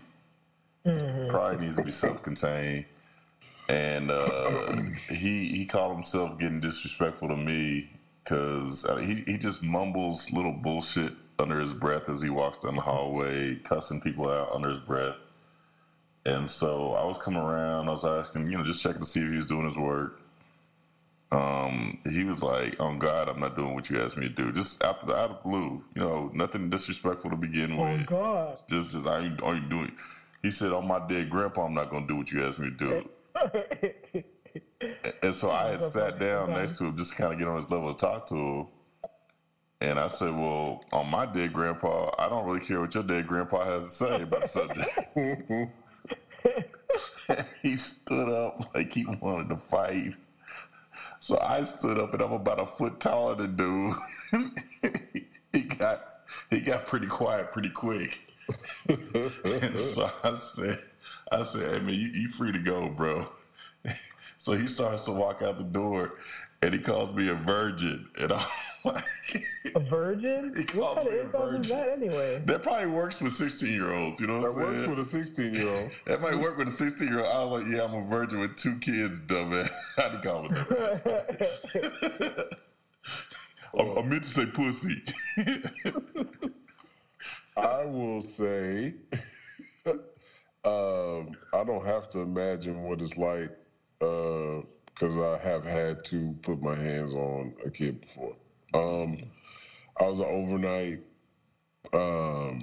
supervisor at a group home. Mm-hmm. So yeah, that's what Roger and James became friends doing the same thing. Yeah. So when they got disrespectful, it was green light time. Yeah. It was green light time. So yeah, I mean, I can understand. I just, like I said, play stupid games, win stupid prizes. You want to keep standing up and challenging adults, and you want to act like an adult. One day you're not gonna run in the jump. One day you're not gonna run in the aisle. One day you're gonna run into that nigga in the black that's gonna hit you with a Mike Tyson hook across your jaw and keep charging your ass and not give a fuck about coming back in that school. Yeah, because old buddy's not that tall. He probably about 5 foot. I say maybe 5 himself. Yeah, so he's about 5'9". He only about 5'9". I don't think he's 5'9", bro. I think he's way shorter than that. So he probably got that Napoleon complex. Let's go ahead and run the video. Let's see what we do. So you say that shit or what's up, bro? You say that shit, bro? You say that shit or what? I'm telling you, bro.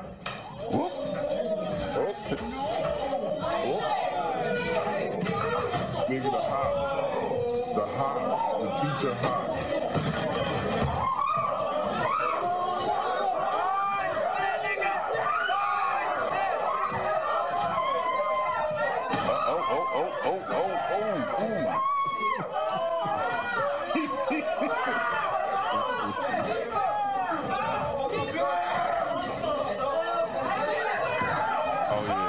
Trying to take his head off, bro. He's not fucking around with this child. He's not playing with him.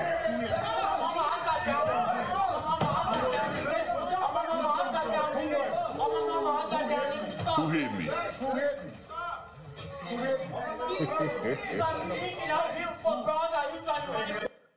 That is wild.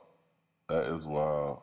Hey, it's crazy, but like I said, man, you can't run up on the wrong one. Kids gotta learn that shit, man. Like, that dude could have been a substitute, anything. Like, you can't. Yeah, it looked like it was in band or orchestra or something like that.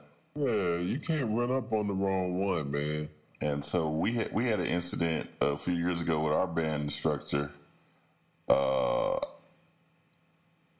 He had to subdue a child. I don't think he took this first swing.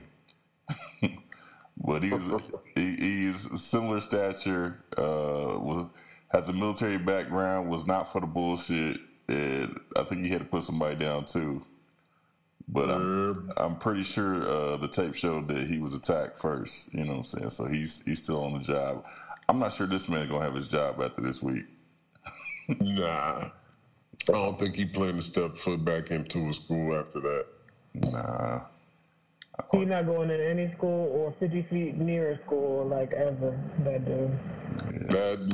When he balled up his fist, nigga, he punched with intention. Oh, he was trying to get him up out of here. He was trying to put that nigga to sleep. Speaking of trying to get him up out of here, Tia Mowry opened up about when she knew it was time to divorce Corey Hardrict and why she considered their marriage a success. Kimberly, I think you brought us a story. You want to talk about it? I thought I couldn't get off of mute for a second. Leave them Rick Ross chips alone. No, I'm being healthy today, y'all. If y'all want a promo, these wild chicken chips is the shit. Chicken and waffles flavor. Okay. They're full of protein. Chips that are chicken and waffle flavor? Yes. Yeah. Okay. Oh, no, protein chips. Are they real dry? I feel like a lot of protein food is real dry. Okay. No, they're really good. They're nice. Tarjay. Okay, sorry. Quick snack break. So Tia was able to talk about, their marriage being a success. She was saying basically it was a graduation. Like, we've been together, we've learned all we could learn, we've grown, and we are growing apart. So, we decided to stop this thing and co-parent, and she gives a brief detail about what the co-parenting will look like. I mean, I thought it was a beautiful way to describe divorce or the ending of something that they had compiled together in just like a very respectful way. I don't really hear of divorce being a positive thing. So I thought it was a nice little spin.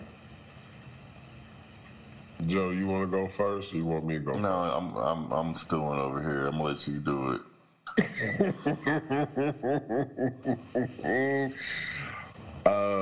To me, it looked like two people who are in the public limelight saving face. Somebody fucked up somewhere.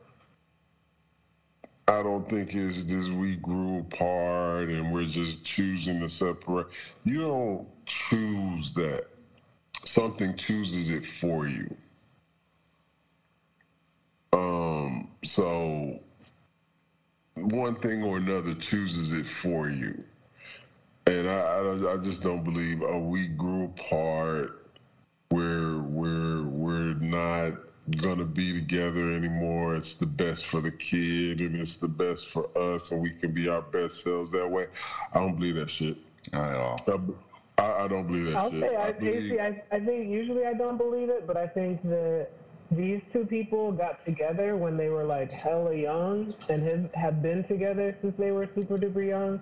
So I can see that they grew apart. I can see that being a thing where if you get with somebody when you're a teenager and now you're like, aren't they there 40? Is she 40 or close to 40 or something? Probably. That's a long time. Around our age. So I can see them having grown differently from like, I mean, are you still cool with people you might be with guys, but are there women that you're still cool with? Like real cool with, that you were cool with when you were 12, 15? Yeah, but what I'm saying though, that could be true that they grew apart, but there's something that caused them to grow apart. I know people that I went to high school with who are still married now, and they were together in high school. Mm-hmm. So, I mean, there is a thing that happened somewhere in that process that caused you to grow apart. Now, how far you go apart is where the divorce happens. Because two people can stay together and still be growing apart, but how far you grow apart after that thing happens is where the divorce happens. Hey, see, react to this quote. I knew when I really started to focus on my happiness, Tia told whoever was talking to her that she knew it was time to part ways with him. I feel like as women, we tend to focus on everyone else's happiness and making sure everyone else is okay. So see, a comment like that makes it seem like he might have been trying to stifle her. Is that the word or something? Whatever changes she was going through at this age, she might have been feeling like he was stifling her. Because I don't know what. Again, like I don't know what the impetus would be to suddenly I don't know.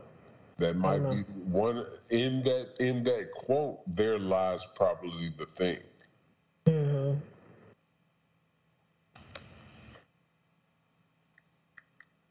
That quote, reacting to that quote where she's saying she has to do everything and has to. I'm gonna let you take it for a minute, Joe. I need to.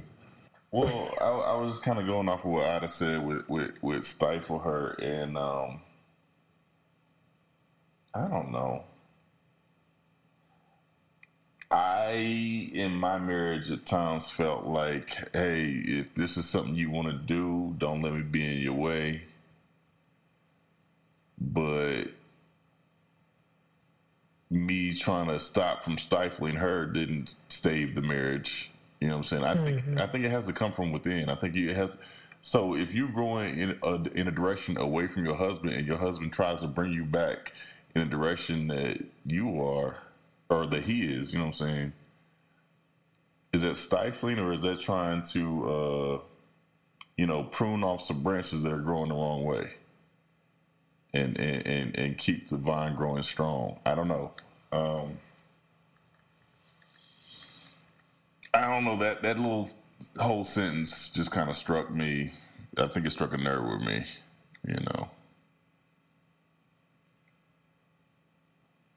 I feel like as women, we tend to focus on everyone else's happiness and make sure everyone else is okay. Men don't do that.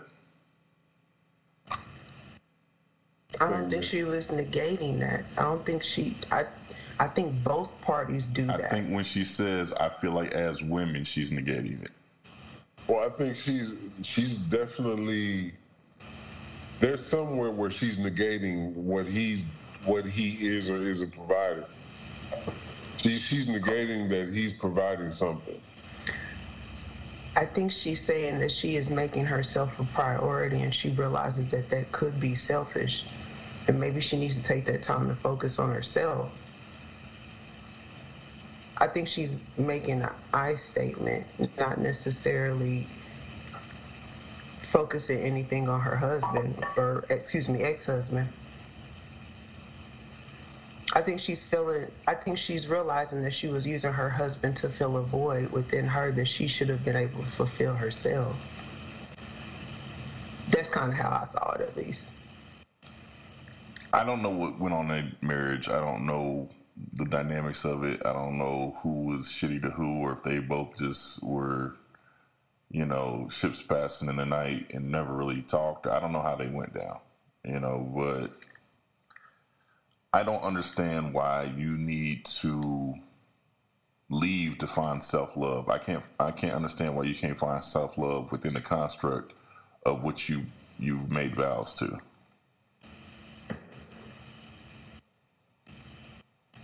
That's a valid point, but that wasn't her choice. Yeah. Maybe she just didn't want to anymore. Well, she made a choice to get married, and so it takes one person to choose to end the marriage, even though it takes two to get into it. I don't know. For me I can't put a positive spin on that. I'm sorry. I can't say that was a success unless they say it was a success together. I agree on that. So if he comes out and says it was a success, then it was a success. Success is not the right choice of words. You can say you learned a lot about yourself. You learned a lot about relationships. But to say it was a success would mean that you're still together, and that worked through all that. I'm not saying a marriage that ended short of till death do us part can't be successful.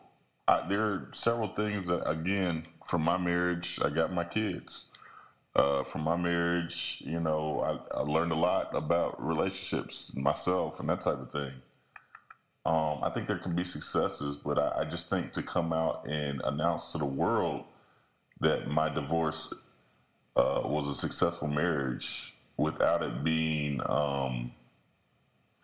it sounds based on the quotes here that she elected to leave, and then she's declaring it as a success.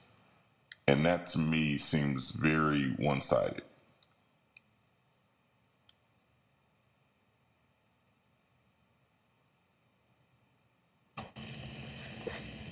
I respect that. I can't argue with that.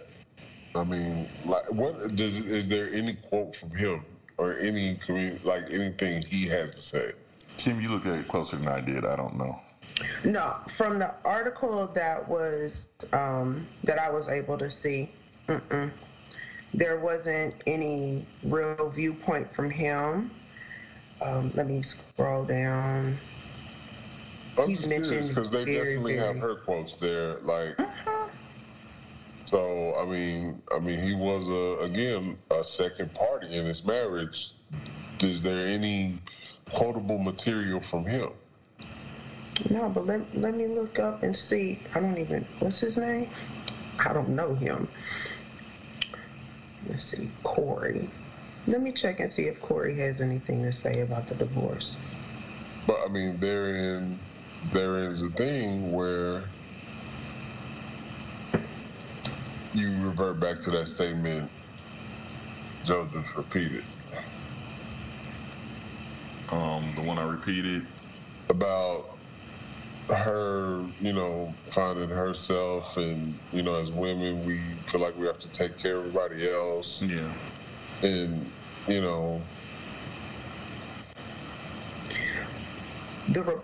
the only thing that he has stated is, I'm grateful for all the happy times we had together and want to thank my friends, family, and fans for their love and support as we start this new chapter moving forward in our lives. But he really hasn't come out with a whole lot of... It just sounds like it's a bunch of well-written statements from lawyers, and I don't know. It seems like there's more behind it than what's being presented. That's all I'll say. Seems like there's way more behind it than what's being presented. Yeah, it sounds like spin. Very much so. Sounds like spin. It sounds like Donald Trump's way of saying he had a good divorce. I don't know, Oh, now this is what he said. Letting go can be painful, but it won't hurt as much as holding on to an illusion. Yep. And so I don't disagree that it might have been the best thing, but she declared the marriage a success. He just called the marriage an illusion. Is illusion a success?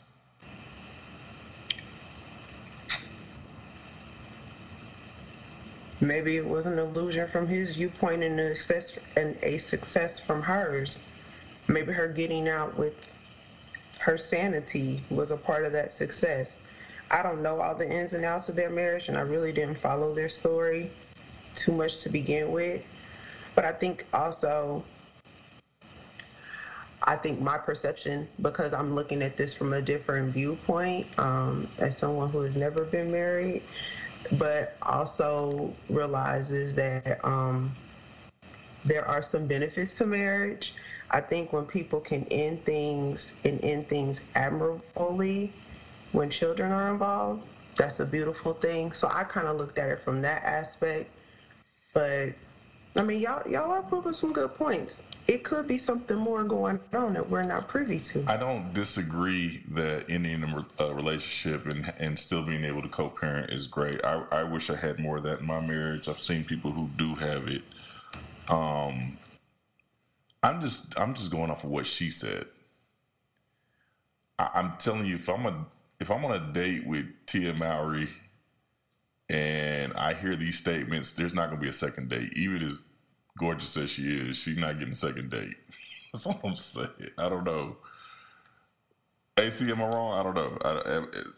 No, I mean, for me, like, it's triggering to hear some of those words. If you on a date and she say, I feel like as women, we tend to focus on everyone else's happiness and make sure everyone else is okay, is she getting a second date? Nah. No,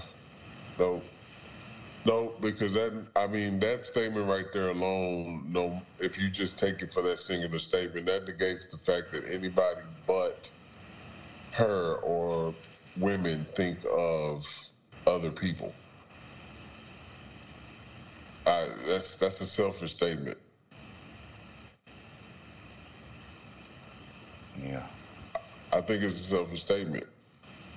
Because there are plenty of the other sex that do nothing but think of others, and do nothing but think of their kids and their relationships and think of their others and try to make them work, do everything they can to make them succeed, do everything to support them, do everything to give love, and then that love is still not reciprocated. Like that happens to males as well. So that is a one-sided statement. If she changed it, if she just said, instead of as women, if she said as parents, changes the whole statement. It changes the entire statement. If she says as a spouse, changes. What she needed to do is just say, I feel this. She didn't need to try to make it as every woman on earth feels the same way as me. She could have just said, like, I felt like I was, what is it she said, giving more, loving more, having to, whatever it is that she said in that statement. That, I think, would have been better. And I think than her than trying to do that. But when you're covering up something, isn't it easier to just hide behind the group?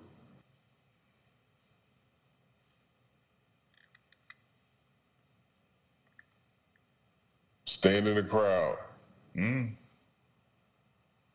Yeah. I feel more protected. Yeah, she's talking to two women on this show.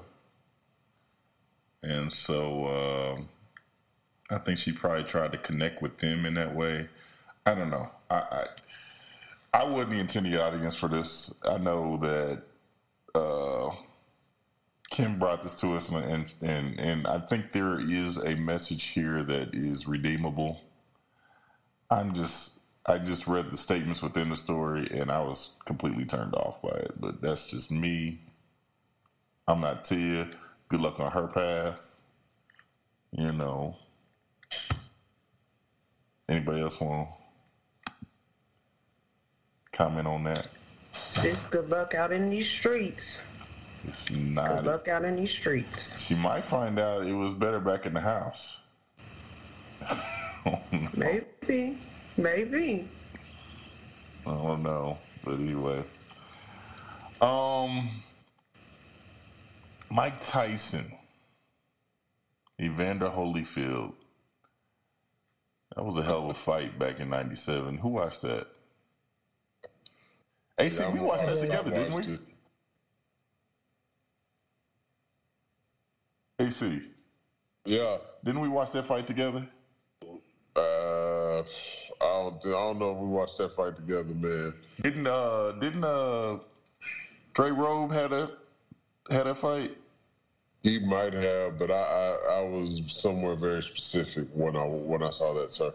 Okay. I think I was over at their house watching that fight, man. So I didn't know if you were there or not. You know what I'm saying? You might have been. I was somewhere very specific when that fight was happening. Okay, well, I don't know where specifically you were. You don't seem to be want to divulge, details. Nah, we're not gonna do that.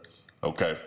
But I was hanging out with your boys watching that fight, and as we know, Holyfield was giving Tyson the business. Tyson checked out and decided to chew on his ear, and so now that's a business enterprise. Mike Tyson and Evander Holyfield partnered to create ear-shaped cannabis-infused edibles. The first version of Holy Bites is cherry punch flavored, which Tyson joked. Cherry punch. That's good. Which Tyson Cherry joked punch. in an ad is the flavor of Holyfield's ear. So I'm with it. I'm with it, man. Let's go to Las Vegas and get some. I'm with it. One thing you can be sure of is that nothing is more rewarding than the gift of giving. Happy holy days. You go first. You go first. No, you go first. Right? You go first. Okay, I'll go first. No, I go. You sure? You mean, here you go. What's this? I'm glad we iron things out. You got Iron Mike and Iron. Now I got you a gift.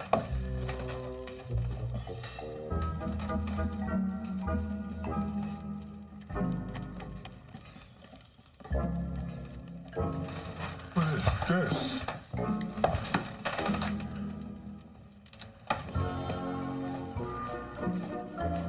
What is this? I got you your ear. No, it's not. This ain't my ear. Yes, it is. Cherry pie punch filling. My ears don't taste like cherry pie. Yes, they do. My ears don't. Yes, they do. Man, they don't. Yes, they do. No, I don't. Yes, they do. Why I ate your ear, I should know. Well, you're right.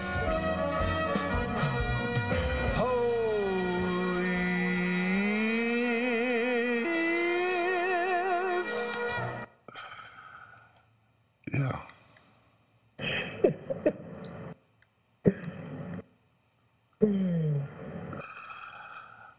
I don't know what to say to that. I don't know. I felt like I wanted to buy the product until I heard that commercial. Now I'm like, I don't know.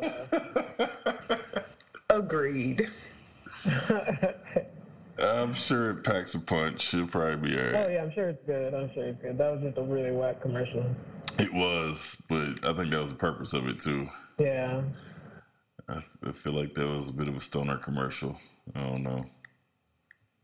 So Holyfield is going to be launching his cannabis line in 2023. So this is technically coming out. He's about to have one too? Yeah, he's about to have one too. And I feel like there's a lot of athletes that are getting into cannabis, and they usually kind of partner with somebody else who's already in there. So I think this was a beautiful partnership. That commercial was it was weird. But the products are Delta-8 infused, THC infused. I was about to use a different cannabinoid. And let's see what else. Delta-8, and of course CBD.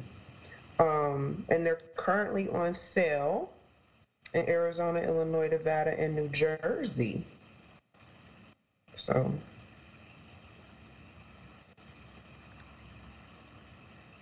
yeah, I saw Holyfield after that fight.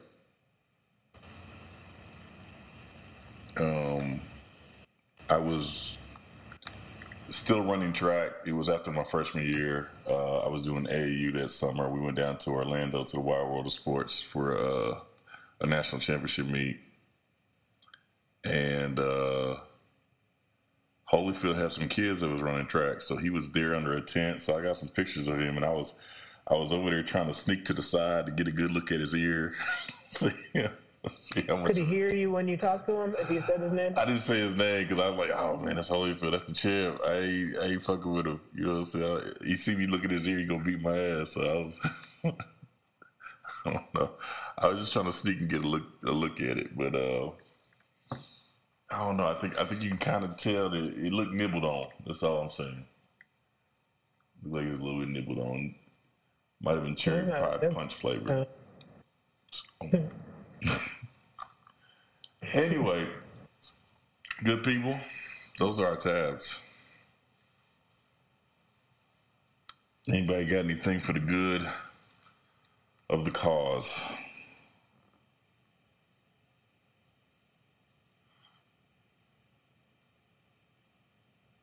Somebody got something. Somebody want to say something. Something's burning on somebody's chest. They got to get it off.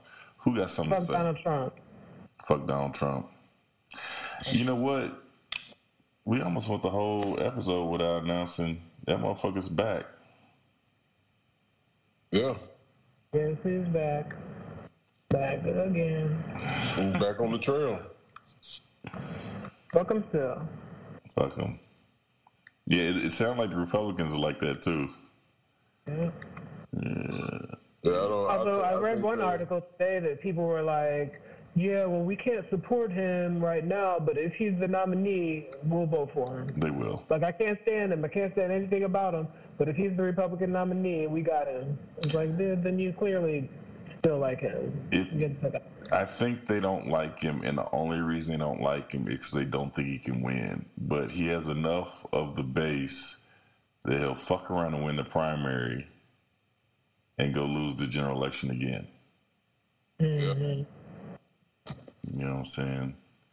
So they're really kind of stuck. But they can't say they don't like him, and I keep bringing it back to that, and they're willing to put Herschel Walker in office. They can't say they won't vote for him. Oh, they're going to vote for him. It's just, can he win?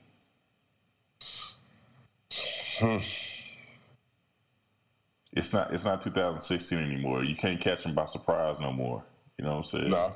I hope he wins the primary and then loses horribly. Yeah. I hope that all his, I just want to see him lose the primary and then get arrested on election day. And put in prison. Yeah, if he would. I hope they issue him a subpoena at the election booth when he votes in Mar-a-Lago. That'd be great.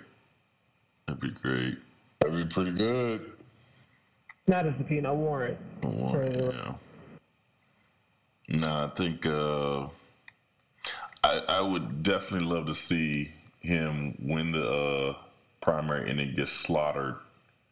Mm-hmm. He's not going to though. There's enough red states that he'll look at least decent in the polls. Yeah, and everybody's going to vote for him if he's the Republican nominee because that's what they do. They stick together. He's going to win Missouri, probably win Texas. Kansas might be in play though. Kansas might be in play for the Democrat. I don't know. Yeah, they win Georgia and Florida. Yeah. So, I think that was a good little final shot there. Appreciate that, Ada.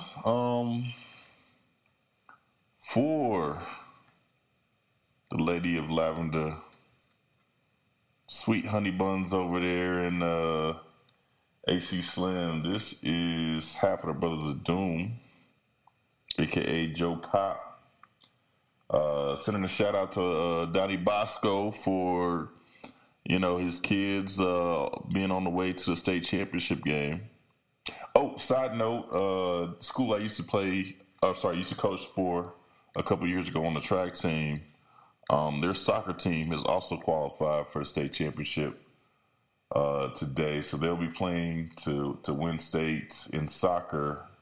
That's East High School in Kansas City. So good luck to those young men. Where do they play? Where does state championship happen for soccer? I'd have to find out. But they played today over on that side of the state because my former athlete goes to WashU, I think, over there. Mm-hmm. And he said the game was about 20 minutes from him. So he kind of Uber over there and check the game out. So I don't know exactly where it is tomorrow, if it's in the same venue. It's going to be tomorrow. It's got to be the same venue, right? Oh, they play today? Yeah, it has to be. Yeah, if they're playing tomorrow at 1:30, it's got to be the same venue. So somewhere probably close to you, somewhere in your neighborhood. So East will be playing for a state championship, and so will Lee Summit North. So in football. City represent. Absolutely. So, just another reason to break bread with your brothers and sisters. We out.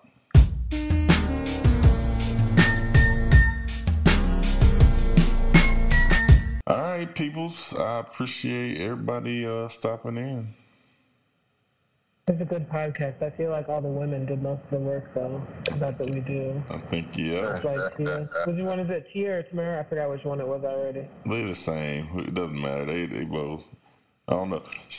The other one's got a white husband, right? She married to that Republican on Fox News. Mm-hmm. The other one. She's a That's why when I first heard somebody was getting divorced, I thought it was the one married to the Fox News guy, but it was not. No, they stand by their people. Yeah. Republicans, yeah, they'll do it to the bitter end, huh? They were shotgun your ass to get a divorce. Huh? I don't know. As far as it goes with Tia, I mean, everybody got their own truth. She was the only one who experienced her marriage. God bless her. You know what I'm saying? I hope she do well. But she better get that attitude together before she start talking to other people. That's all I'm saying. I may be wrong. That's my problem. That's a me thing. I'm projecting. I don't know. No, you're not projecting. Those words brought some shit out of me too. So, they are silent triggers. Yep. Kim's sitting there like fuck these niggas. I see that look on your face. Judging. No judgment here. Y'all have a good night, though. Look at all that was just dripping with judgment right there. I felt all the judgment there. Anyway. Y'all have a good night. See y'all later. I see ya. Bye-bye. Holla.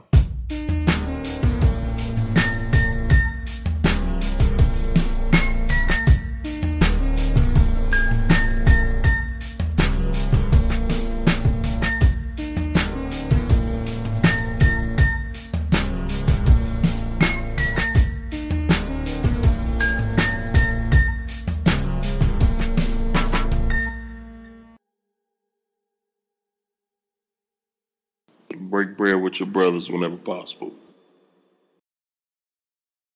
At Jared, we have a brilliant selection of beautifully crafted diamond engagement rings and certified loose diamonds so that you can find the perfect one for your one and only. Best selection, best prices. Enjoy the Jared difference today. Jared, love brilliantly.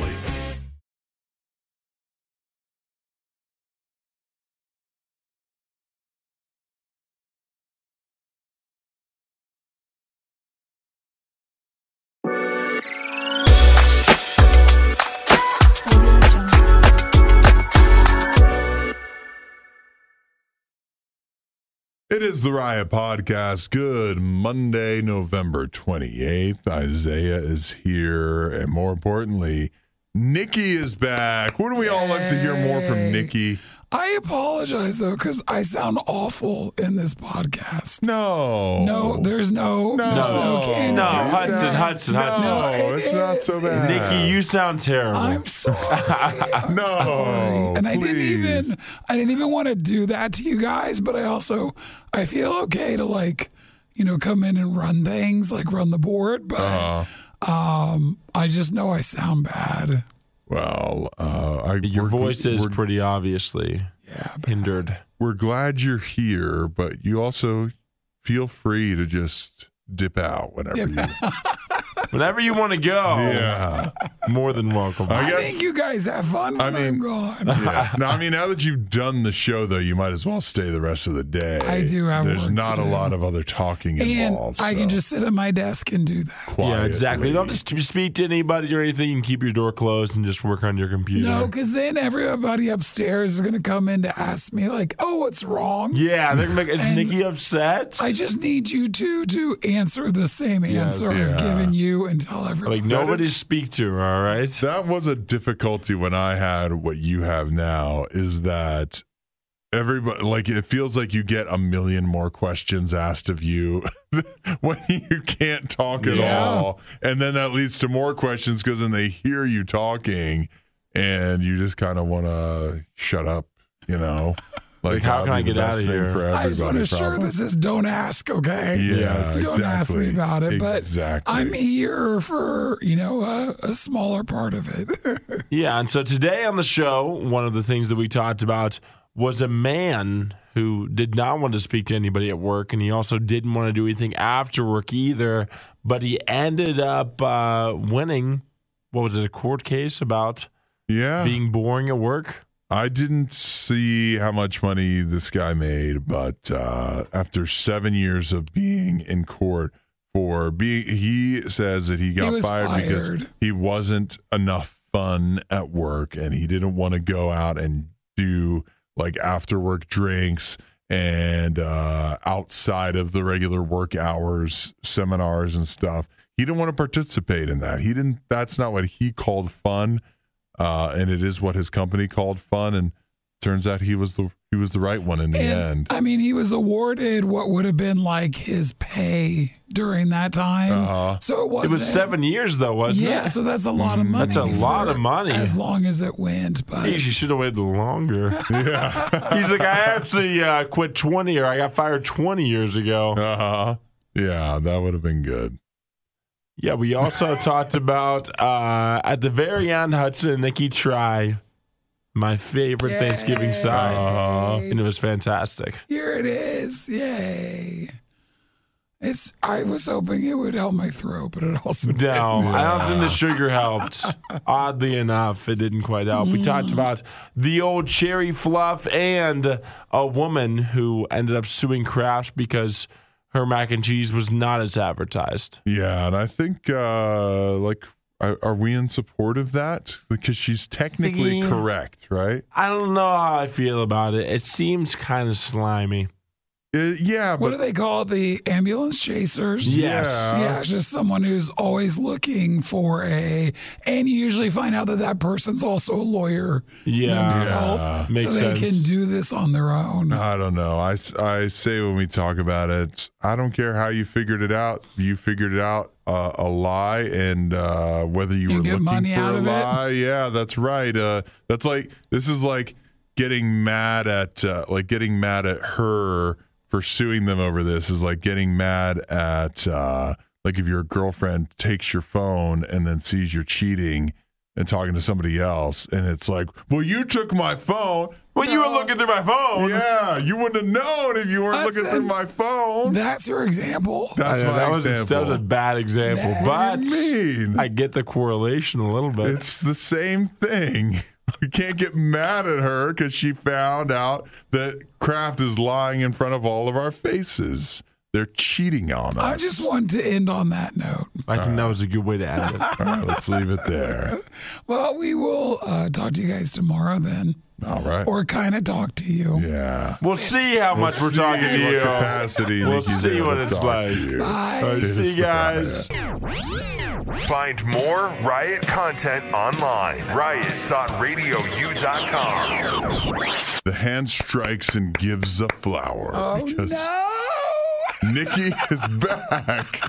But can we really be sure that it's Nikki? Can I just clap during the show? You just want to use sound effects? It is so bad. My voice is gone. Yeah. And I sound awful. Yeah, this is your comeuppance. This is what you had. That's right. So, Isaiah, you got to come in. I guess you can blame me for this a little bit. I guess who else would you blame for it? Well, maybe it'll like warm up throughout the morning, but You think so? You guys can't hear me do the show like this. It's we're all uncomfortable. Me too. Yeah, you're really bothering everybody. I'm sorry. But it would also be a real bother if I just had to do this on my own. Or even worse, what if Isaiah and I had to do another show Another together? show without me. Yeah, I'm we've already sorry. done so many. People are so tired of that. So we have Nikki back, but not better than ever. So I know it's radio, but like I can be like, yes or no. One loud no. Yeah. You're 2 claps for yes, 1 clap for no. And I hate what's wrong with my voice. Yeah, this is it's unfortunate. It really is. But this is what I was dealing with when I had the voice issue that you had that you have now, is that otherwise, right, you don't feel horrible. I don't feel horrible. No, it's just that there is a lingering phlegm, a lingering mucus. There's some mucus that is stuck up in all of your cavities, that all of the places where your voice should normally flow through, and it just won't go anywhere. And you sound ridiculous. What do you mean? I mean, like, I sound ridiculous. I sound ridiculous. Yeah. To where people are like, oh my gosh. You're like, no, my voice is just gone. Yeah. Well, I'm sorry, everybody. Nikki, this won't help you on the radio, but I know. You've got your looks. I'm just here. Your pretty face. I'm just here. And don't forget about the importance of body language. Well, I'll tell you what, I can at least push the board, and every so often I'll be like, yes, Hudson. Yes, Isaiah. But I think that's all I got. Well, if you can push the board, that's better than also Isaiah and I could do. So. Oh, you guys couldn't do that as well. We had our run-in, so we're glad to have you back. Sorry, it's in this condition. Yeah, well, I guess I'm sorry I passed this to you. Yeah, sorry to my boss as well. Eventually, everybody here will get this. It feels very slow moving. Yeah, but it's going to get to everybody, and they'll all understand. Well, this lingers for sure. Yeah, it sure does. The Riot's X-rays just came in, and they all got that dog in them. Radio U.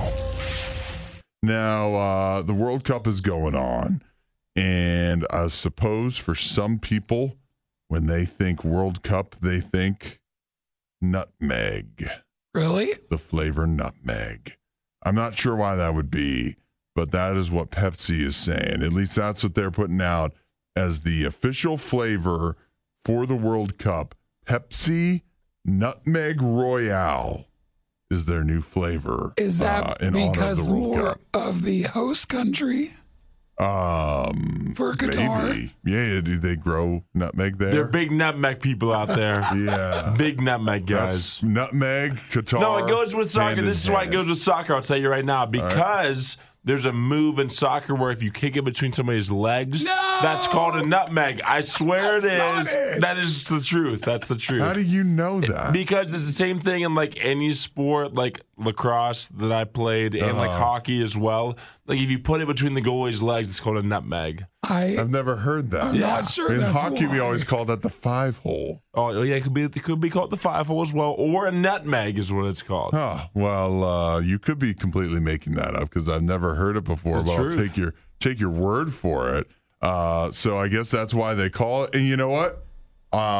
Look what's happening on the bottle. I'm looking at the can. It lends credence to what Isaiah said because that is exactly what is happening to in the design on the can. Somebody's getting the ball right between the legs, and so that makes sense. Well, the Pepsi Nutmeg Royale, that is their flavor for the World Cup. Now, here's the thing. Unfortunately, this is going to be very hard to get. They say it's going to be extremely limited quantities. And in fact, we don't even know how to purchase it yet. We do not know as of this moment. It doesn't look like Pepsi has announced. They put out a commercial for it with Lionel Messi and Ronaldinho, but they haven't said where. I mean, you'll want to be following the Pepsi socials, but they haven't said how you can get it exactly or when. Probably not in stores. Oh, certainly not. It doesn't sound like the flavor of the World Cup then if I can't even drink it on my couch while I watch the game. Yeah, I guess not. That maybe it's so exclusive you can only get it at the World Cup. Oddly enough, that'd be the one thing that they allow is nutmeg Pepsi. What's the box it comes in? I was wondering about that too because it's got like it looks cool. It's it's almost like wood.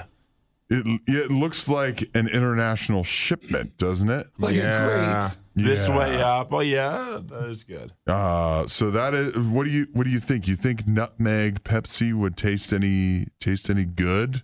It's kind of it's a nice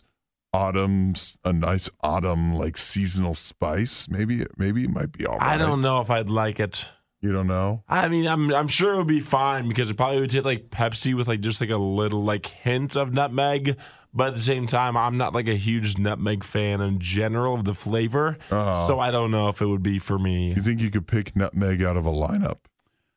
Seasoning wise? Yeah, if you were blind and somebody put a bunch of different seasonings on your tongue, you think you could differentiate nutmeg? Sounds like a challenge for you. Yeah, you think you could differentiate? I don't think I could do it. No? No. If it was nutmeg versus ginger, no, nutmeg versus cinnamon, you think you could? I think it's pretty similar. Nutmeg versus cloves, they're all kind of. Now that's a World Cup. Yeah, that is the World Cup. That is right. Well, that is something you want to keep your eyes out for. It's a flavor from Pepsi that is coming, but when and how to get it, we still don't know. Good luck, though. Add a little riot to your Instagram feed. Follow @RadioUOfficial. The Riot. Radio U. Football headlines. But today, I think I just want to do football headline. Michigan plants the flag at the center of Ohio Stadium after dump trucking Ohio State. Was that the term? Something like that. Yeah, that's the polite term. That is putting it politely. I'm sure you two guys watched the game. When did you give up hope? When we threw the interception on the 8-yard line. Oh, yeah, that was the end of it for me. You didn't give up when they punted inexplicably. Was 4th and 3. I was still because in my mind I was like we could just drive down the field and score, and we did, but we just didn't convert in the red zone. But for me it was. Whenever there was about 3 different times in the fourth quarter where I was like, we probably should go for this on 4th down because we have like the best wide receiver in the country with a Heisman quarterback, and clearly our defense is pretty inept right now. So usually you'd want to lean on your offense when your defense gives up 45 points. But for whatever reason, Ryan Day decided to be very conservative in the fourth quarter, not trust his Heisman candidate quarterback, and lean on a defense that has been very sketchy the entire season. So that was when I was like, this probably isn't going well for us. It was very questionable, I thought, when they punted because, again, clearly it wasn't going good for the defense. And why would you not? You're a team that all anybody talks about is how good. Like you can't stop Ohio State's offense. Except 4th and 3, we're not even gonna try. We're not gonna test it out. So it was a big question mark there. So how would you, as an Ohio State fan, would you give more credit to Michigan or blame to Ohio State after a performance like that? I think it's like a mixture of both.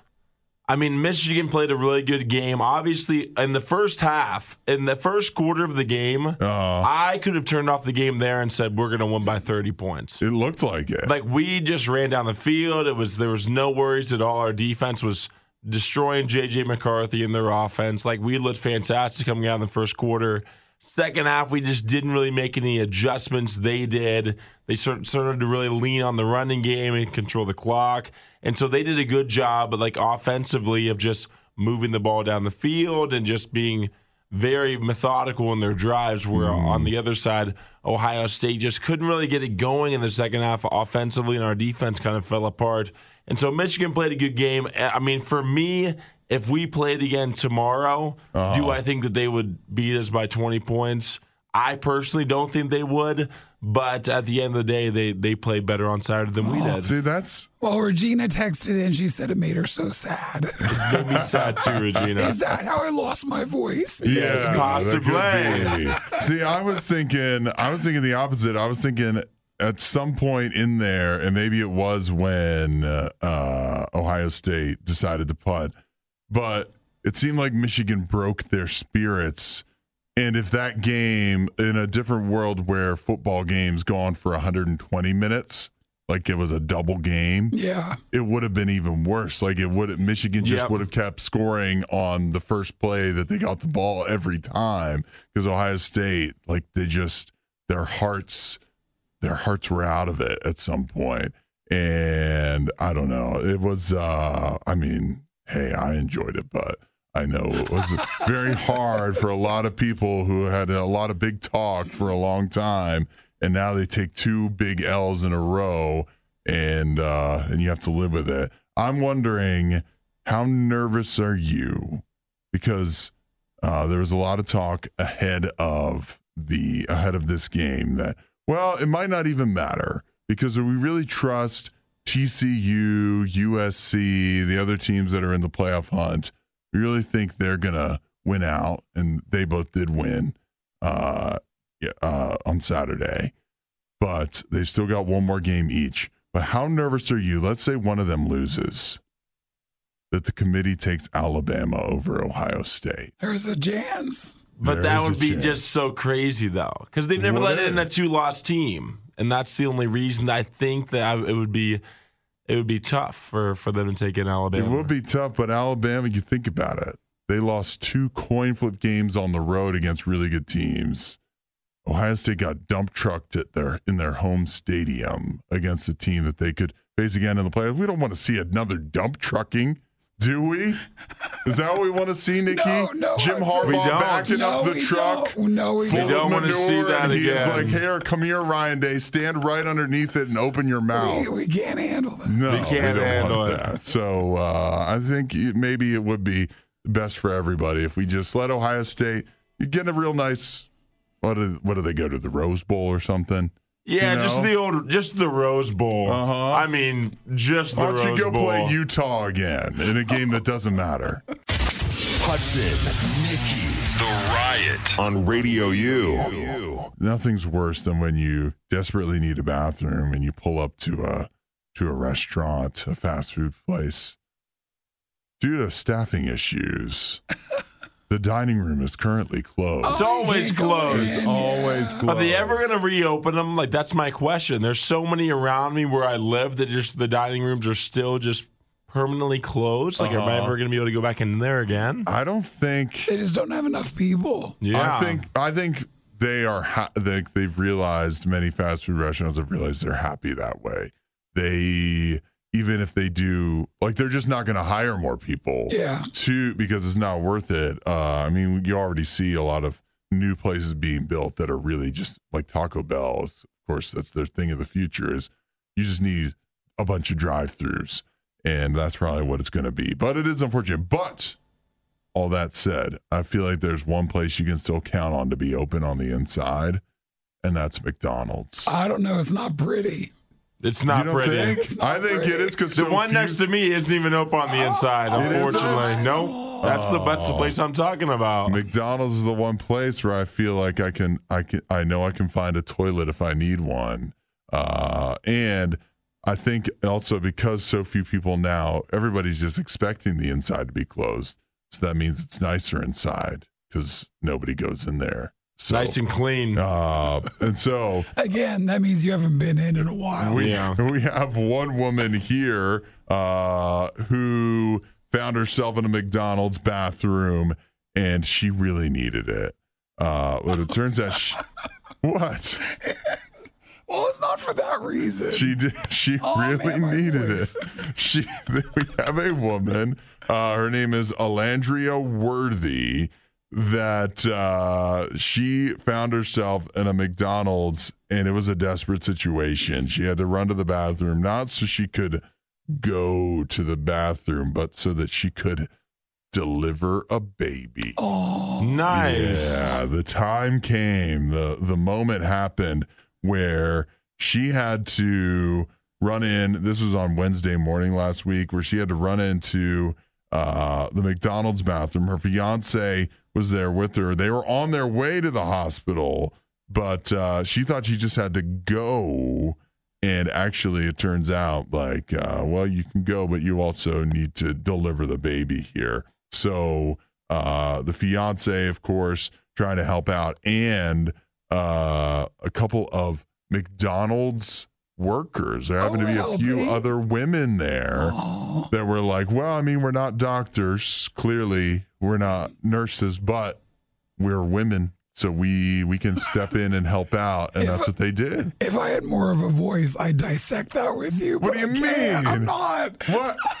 Listen, I would be Isaiah. I'll dissect it instead. Yeah. Jump in. So clearly.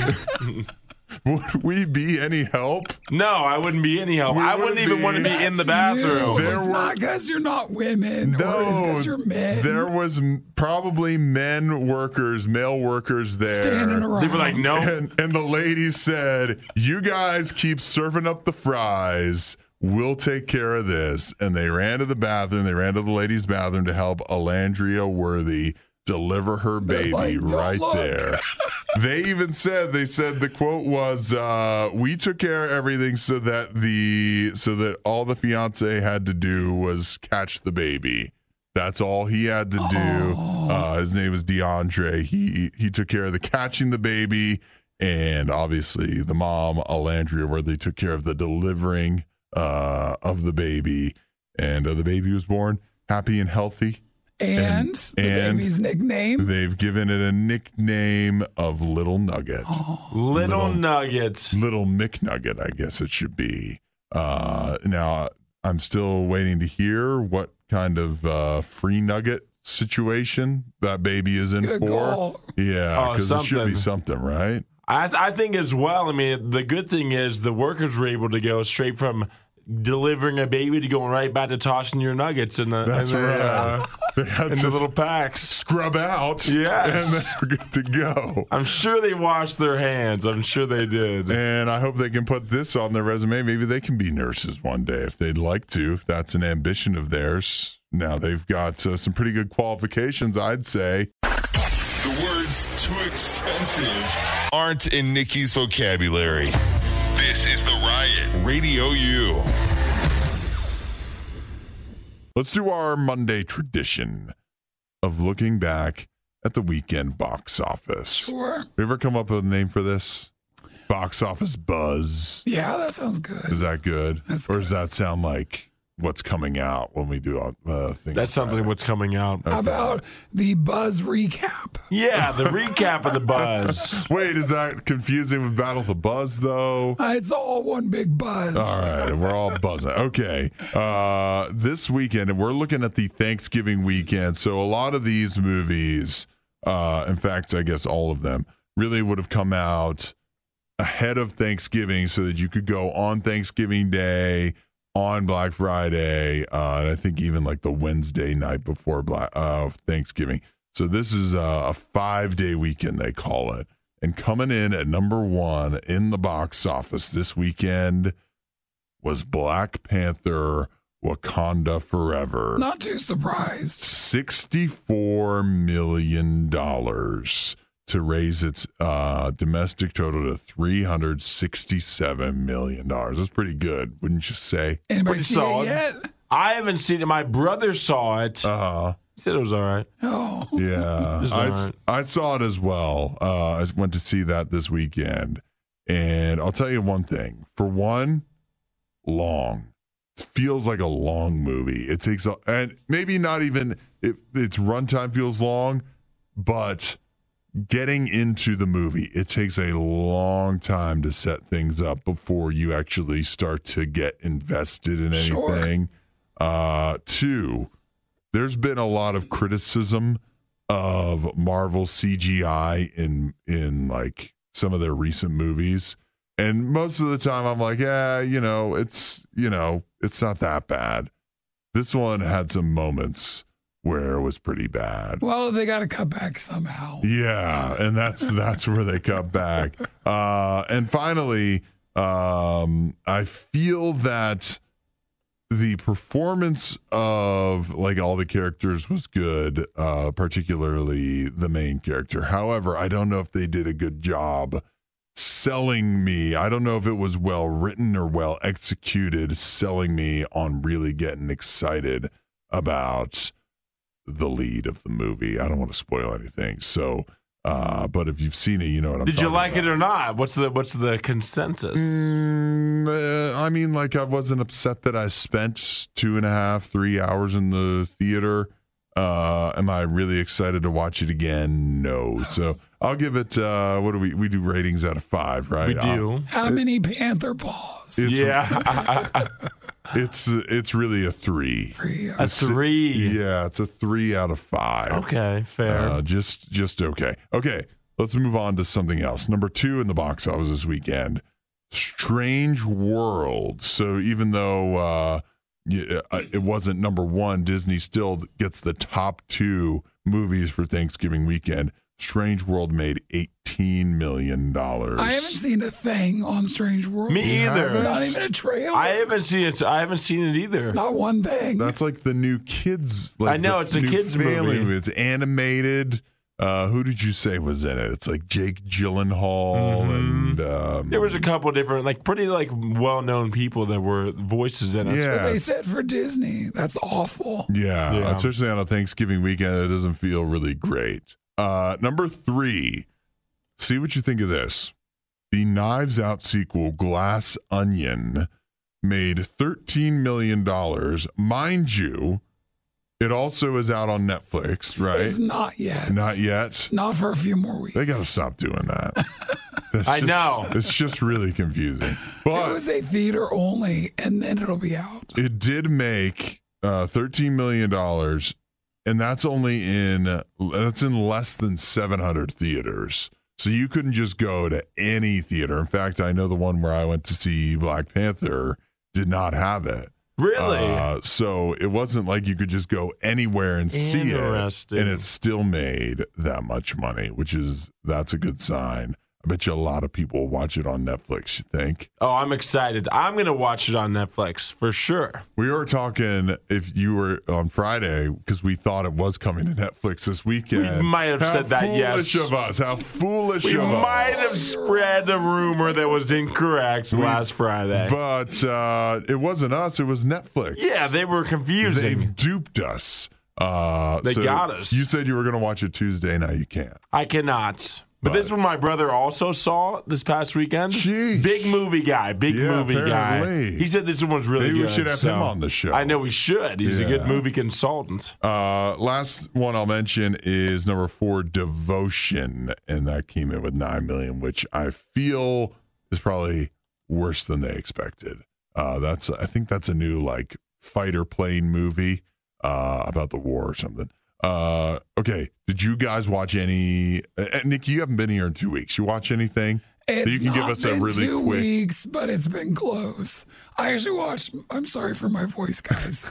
I watched a lot of shows. Like I caught up on a lot, but you don't want to hear me explaining it yet until my voice. I'm sure comes you back. loved them. I did. Yeah, I right. did. They were Trust Seems me. like it was great. It was great. Did you watch any entertainment that wasn't sports related? See, that's what I was trying to think. I don't think I did.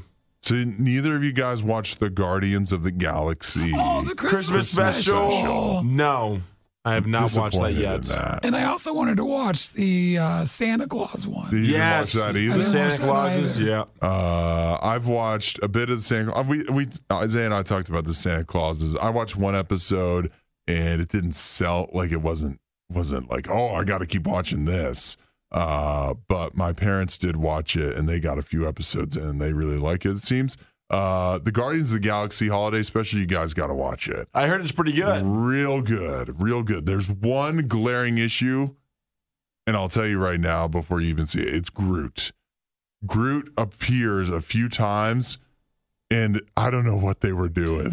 I don't know why. They just look different? He looks horrible. He looks like a really low budget, like you and I could have dressed up, put together a Groot costume. Looks as good as Groot does in the holiday special, but if you can put that aside, it's a lot of fun. You should really enjoy it.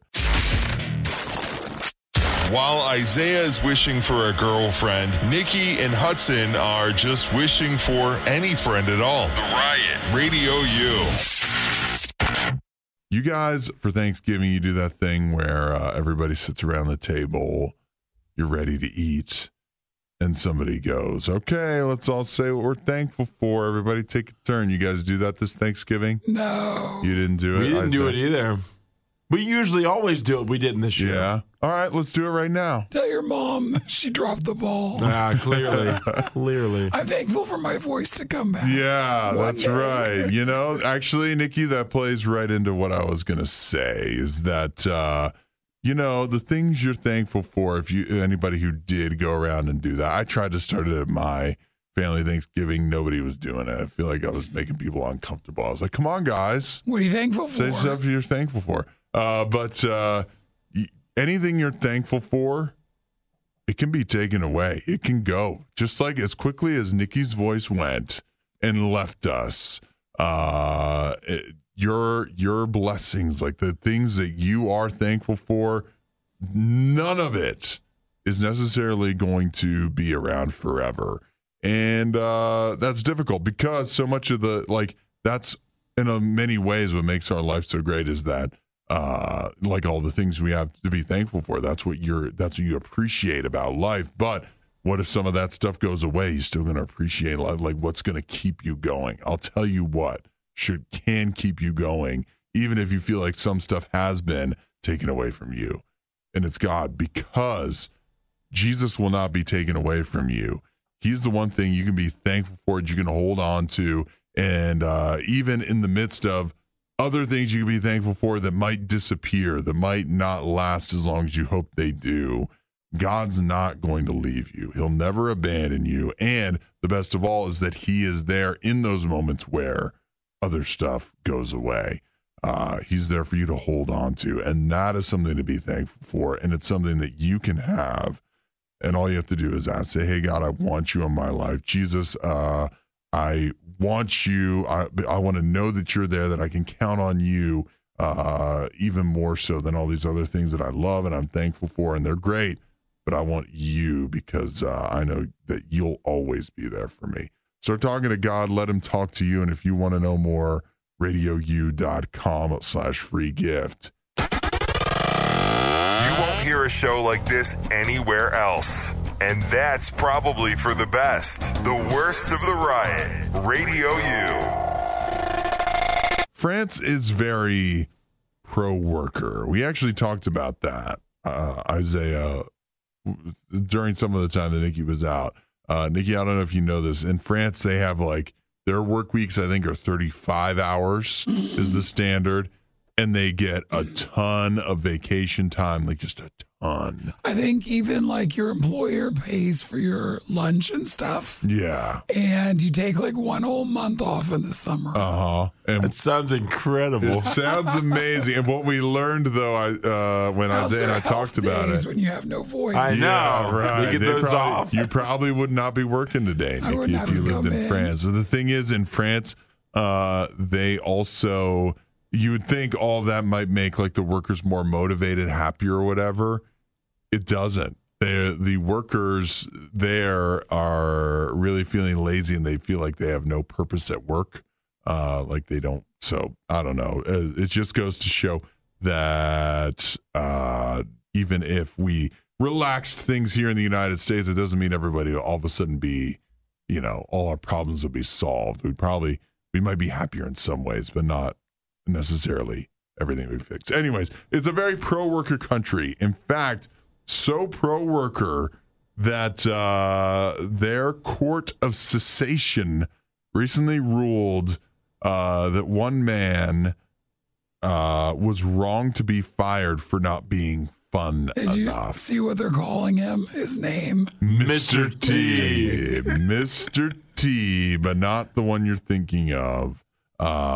He has won his case. This goes back to 2015. He was fired from his job at a consultancy firm called Cubic Partners, and he alleged in his lawsuit that he was fired for not being fun enough, for being too boring. And now, 7 years later, the court has ruled in his favor, saying that, he doesn't have to be fun. He can be boring and be at work, and that's totally fine. If you want to get into the details, basically, it sounds like this company, which their motto is literally, they say fun and pro. They like to do a lot of seminars, a lot of like organized team meetings, like outside of work hours, it sounds like team building stuff. A lot of alcohol was always provided, which I think probably encouraged a lot of people to show up, but that's not what this guy wanted to do. He's like, I don't want to spend time with you people outside of work. And so since he was avoiding these get-togethers that the company deemed necessary, they eventually fired him, and it has now been decided that that was unlawful. And so I don't know what kind of payout he's getting for this, but he's finally getting his due, and the company is finally going to have to pay for firing for not being fun enough. What do you make of all that? For me, I think that rightfully so, you should be fun at work. I think that it's a part of the workplace. If you have somebody who works at your business who nobody likes, that person is more likely to be fired. Wouldn't you say so? If you're a likable person, it's a lot harder to get fired, I feel like. Probably. It is. I mean, you think about it too. Strategy? You probably, and I will say this, that's my go-to strategy. As long as I'm likable, they'll feel really bad firing me. You've probably not gotten a job before if they just didn't think you'd fit into the workplace. Everybody knows what your workplace culture is. There's times when you probably interview people and you're like, you know what? They probably just wouldn't fit in. They probably could do the job, but they probably wouldn't fit in here. And so you didn't get hired because you can't do the job. You didn't get hired solely based off of your personality. But what we're finding is he did get the job. And once you get the job, you can't be fired for not being fun. Apparently because of your personality. I'm totally with the worker on this one, the guy who got fired. I don't want to spend any more time with you people than is required by our bosses, required by the law. And so once our 40 hours is up, you guys asking me to go drinks after work? No, thank you. And that's what this guy is why we never invite you. That's why this guy. Oddly enough, this is why Hudson never gets to come. Oh, yeah. I'm sure you guys are having big parties, having lots of fun outside of work hours that I'm missing out on. Well, good for Mr. T. I'm glad things have worked out for him. And I don't know what this means for the United States, but you know what? Maybe you can use this for legal standing if you want to turn down your coworkers' friendly advances. And Mr. T, if you're looking for a job, unfortunately, I don't accept you at Radio U. You don't sound like much fun, if I'm being honest. I don't know if you'd fit into the culture. We're not sure who behaves worse, the Riot or their dogs. I don't even know how to behave like a real human being. The Riot, Radio U. You guys, Nikki, you did a little traveling for Thanksgiving. Yeah, I was in Florida. Yeah. Do you have any stories to relay from that? I might save them till my voice comes back. Sounds better. I don't think you want to hear the stories. So they're long stories. They're long. Yeah. Isaiah, you have any stories? You didn't like you visited some family, but you stayed around town, right? Yeah, I didn't travel really for old Thanksgiving. Yeah. I saw you got the turkey leg though. I did get the turkey leg like I said I would. Oh, like your family turkey? Yeah, like my family turkey. I went to a Thanksgiving of like 50 people, and I told Hudson before that, like, I always get the turkey leg. Yeah. And then I still even fought through the 50 people. I still got the turkey leg. Yeah, pretty impressive. For my Thanksgiving, I spent some time, and I want to get your perspective on this particularly, Isaiah. I spent some time with my family in Maryland, where part of it is helping my parents move. They're moving out of their house that they've been in for a long time there, moving close to us here in the Radio U listening area. So that's exciting. So I helped them move. I also spent some time, with the rest of the family. We all got together for Thanksgiving, and then got to hang out with like some other friends and stuff. Yeah. From rural Maryland.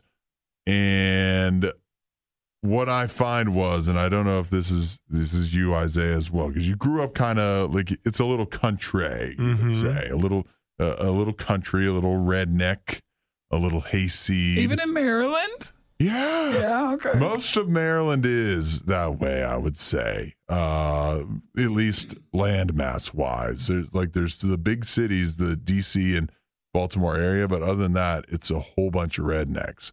And so when you go back, like you wouldn't consider yourself a country guy.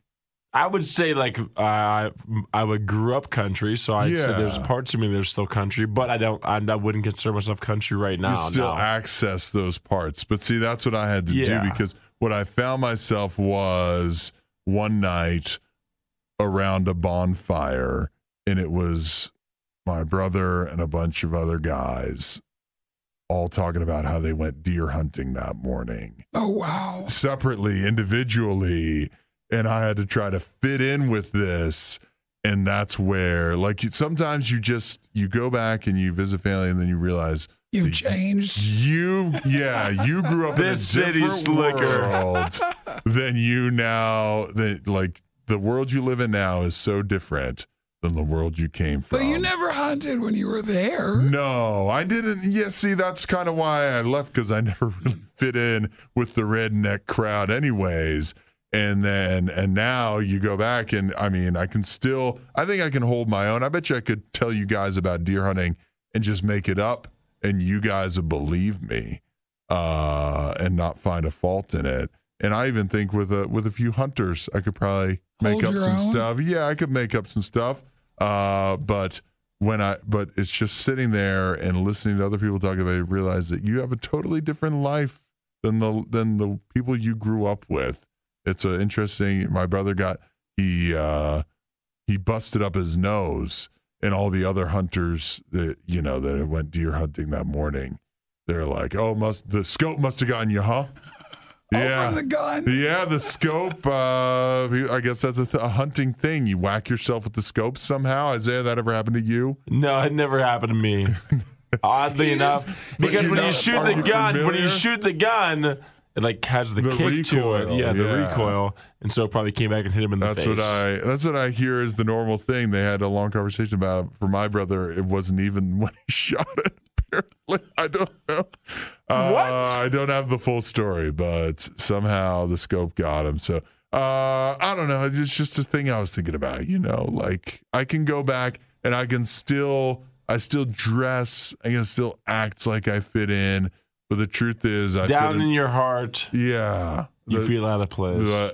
I was a lot more at home in the morning when I was going out to a local coffee shop with my friend, and we were sitting in like a tea room drinking lattes. Oh, that's your vibe now?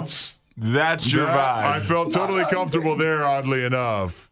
Around the bonfire with deer hunting talk, I didn't have a lot to chime in with. So that was just something, a little picture of the land that I come from in rural Maryland. Your For You page would be a lot more fun if it had Hudson, Nikki, and Isaiah. Follow at Radio U Official on TikTok. The Riot. Radio U. Would either of you folks describe yourself as someone who looks to bold statements of value when quickly selecting groceries? For bold statements? Yeah, bold statements of value. Is that what you look to when you mean like a better buy, like if something's like on discount or something? No, I'm saying like if you're looking at the packaging, you see let's say you see you're in the mac and cheese aisle, you see all the mac and cheeses, and one of them says ready in 3.5 minutes. Oh, something to make That's a bold statement, wouldn't you say? Yeah. It's a bold claim. You're like, how can that possibly be? 3.5 minutes, you say? Well, I'll take you up on that, Velveeta. Is that how you guys are? Maybe. I would lean no. Not as much. Huh? So you maybe haven't been duped like so many others have by the Kraft Heinz company and their deceptive Packaging, which says, and I quote, ready in 3.5 minutes. There is now a class action lawsuit being filed, headed up on behalf of Amanda Ramirez, who is of West Palm Beach, Florida. She went ahead and filed this lawsuit because on the Velveeta shells and cheese, the ones you microwave, the little individual. I've got them in my place right now. You do? I do. Well, then you may be eligible for compensation because it says very clearly on there, again, and I quote, ready in 3.5 minutes. However, it doesn't take a lot of detective work to realize that's not true, because listen to these instructions. 1, remove lid and cheese sauce pouch. How long do you think that takes? A couple of seconds. Couple of seconds, right? Okay. Then you must add water to the fill line in cup. How many seconds does that take? Couple more. All right, so we're at like 4 seconds. I'd say we're closer to 10. 10 seconds. Stir. How many seconds you stir for? It doesn't specify. 2.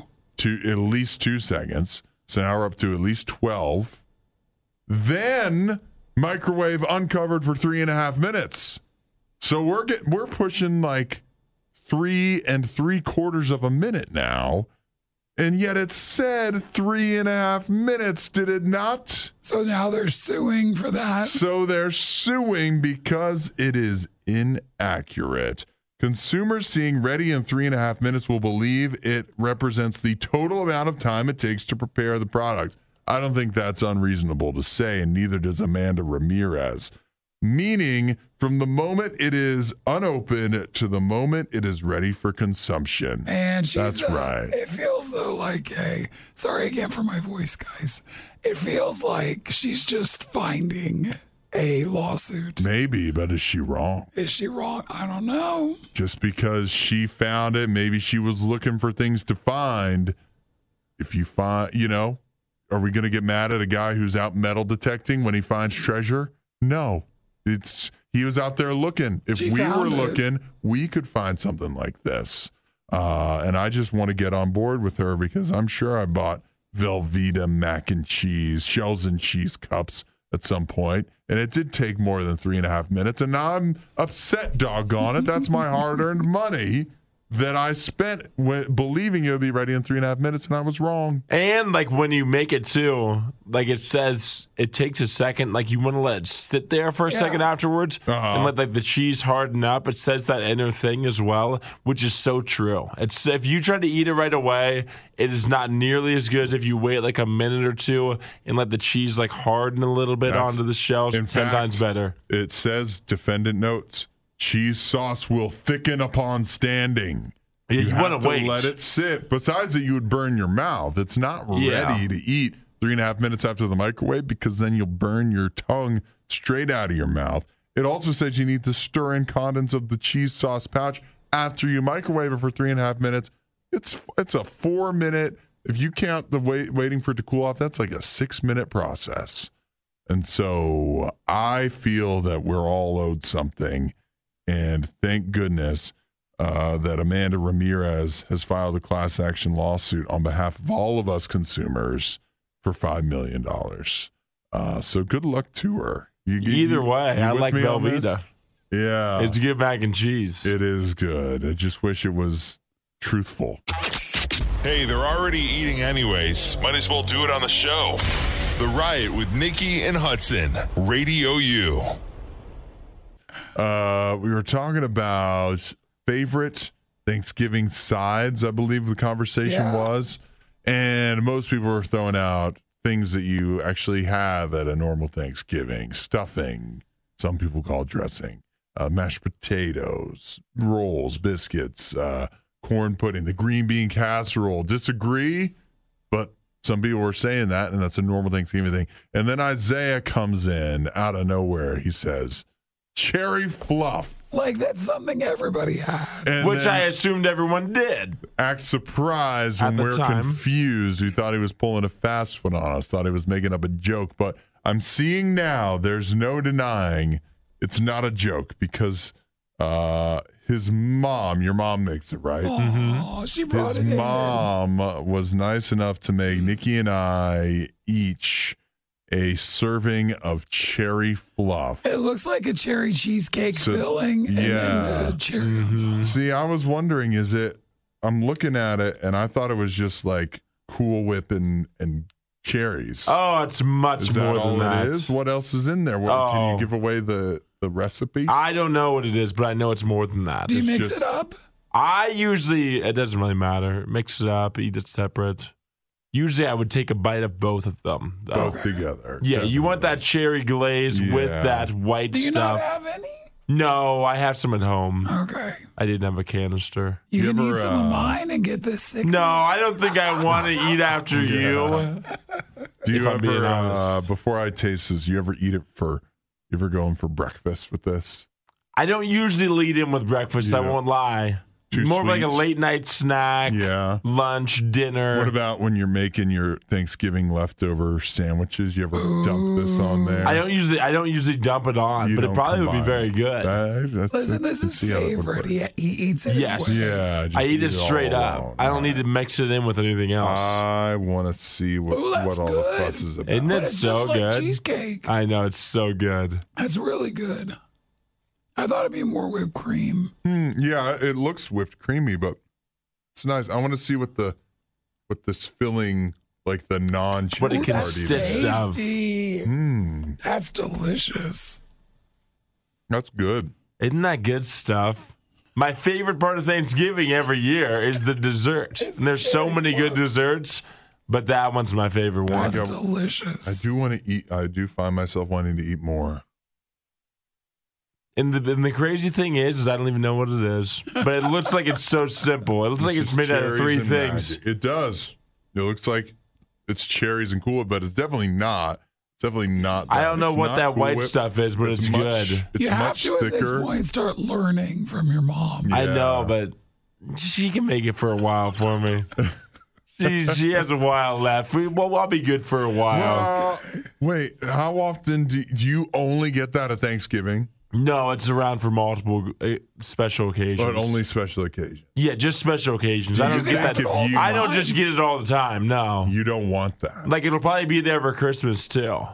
But you don't. You wouldn't just want on a June afternoon. No. You've had a long day at work and you come home and you're like, Some cherry you know what I fluff. want to do? I've had a tough day. Hudson really giving me a hard time. I'd like to whip up some cherry See, fluff. I feel like if you have it on special occasions only, then it feels more special. If I start making it all the time, then I'll get tired of it. But since I only get it a couple times a year, then it's like the greatest thing ever. Whenever I do get it, it's that much better. Is that Jaden, your brother? Probably. It's cream cheese, sugar, and Cool Whip. Look at Oh, that. so she passed the recipe on to him and now to you. Jaden's more the cook of the family, oddly enough. My younger brother, for whatever reason. Clearly, you can't be trusted. Clearly, I cannot. No. So now It's you guys know you can make it for yourself. Not even with cream. What was it? Cream cheese, sugar, and Cool Whip. I can't even do that No, much. that's too complex for Isaiah. But no, it is. It's pretty good. So thanks to your mom for providing that. For Of us. course. Is it my favorite Thanksgiving side dish? No, but is it good? It's now on the list. It's pretty Now good. you can add it to your guys' Thanksgivings. that's The Riot with Hudson and Nikki on Radio U. You guys ever have this when you were a kid where you get caught smoking cigarettes by your parents? And so their idea of punishing you is, you want to smoke, huh? Here's a whole pack of cigarettes. Here's a whole carton. Start puffing, boy, as Hank Hill would say. Maybe that never happened to you guys, but we're all familiar with that. Well, we have some parents in China who took that punishment tactic, but not in regards to their child smoking cigarettes. They have an 8-year-old boy who the parents went out for a night out. They left their 8-year-old home and Alone? said, yeah. Well, that's a little young. Is that young, Isaiah? Seems a little young. I mean, I'm not You really think? familiar with kids. I was definitely. I don't really know how old an Wait. 8-year-old is. How were you at 8? I don't remember. That's so long ago. Is that like second grade? I know my mom left me home alone at 8 years old, which was a big mistake. Yeah. But she did it, and look where I am now. So anyways, 8 years old, they told him when they left, they said, when we get back, you better have your homework done. You should be in bed. And this little boy, I feel like he's ahead of his time. Like he's wise beyond his years, because instead of doing his homework, he watches TV the whole entire time. Nice. The parents have it on like closed, whatever it's CCTV. Yeah, so they they've have got their house cameraed up, and so he doesn't do his homework. He watches TV the whole time, and when he thinks they're about to come home, he runs off to his bedroom. So did he not know there was a camera? Oh, probably. I guess not. I guess not. So he pretended like he had been in bed, like they asked. But they can, I mean, his parents aren't idiots. They can tell he didn't do his homework. So, and they know that he was watching TV the whole time. So they say, all right, start puffing, boy. So just more TV. Set him in front of the TV, and they're like, you are watching TV all night long. And of course, at first, the kid is totally fine with it, right? Like, wouldn't you be if your parents were like, all right, you're going to have to stay up all night watching whatever you want on TV. But there is point, like even at 2 a.m., the kid gets to the point where he's so tired, he's like crying. Aww. He wants to go to bed, and his parents won't let him. And he did eventually get to go to sleep at 5 a.m. Well, he just needs to be a little older. He would have loved it. I know, that's what I'm thinking, right? That's a good night. Do you think that would actually teach him a lesson? I think so. You think? He was crying. Well, I mean, it taught him that there's a camera there. Pain. Yeah, that's right.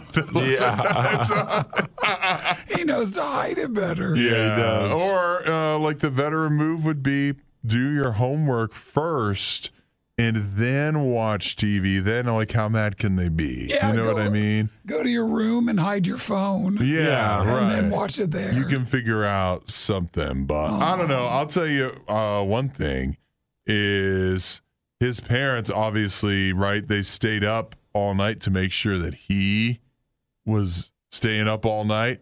And that's where I would draw the line of like thinking of myself having a child. If I was going to do that, there's no punishment. If the punishment involves me staying up all night, I'm not doing that. You're getting off scot-free.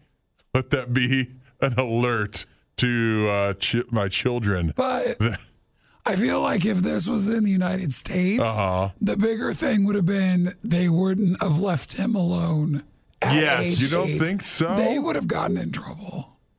That's what some people are upset. They're not upset that they left him at home alone today, but they are upset that like they think it was abuse to make him watch TV. Oh my gosh, to make him stay up. Oh my, that's ridiculous. Yeah, especially because lots of kids would do that on their own anyways. So I don't think it's not abuse. 8 years old, you guys didn't get left. I wonder how he'll make it to school. school tomorrow. I mean, how is this kid ever going to recover from the trauma he has been put through? Staying up all night long watching TV. He may never watch a TV again. Not till 5 Or a.m. stay up late again either. Yeah. Hudson and Isaiah seem like they know a lot about sports, yet somehow it's Nikki that always gets it right. The Riot, Radio U.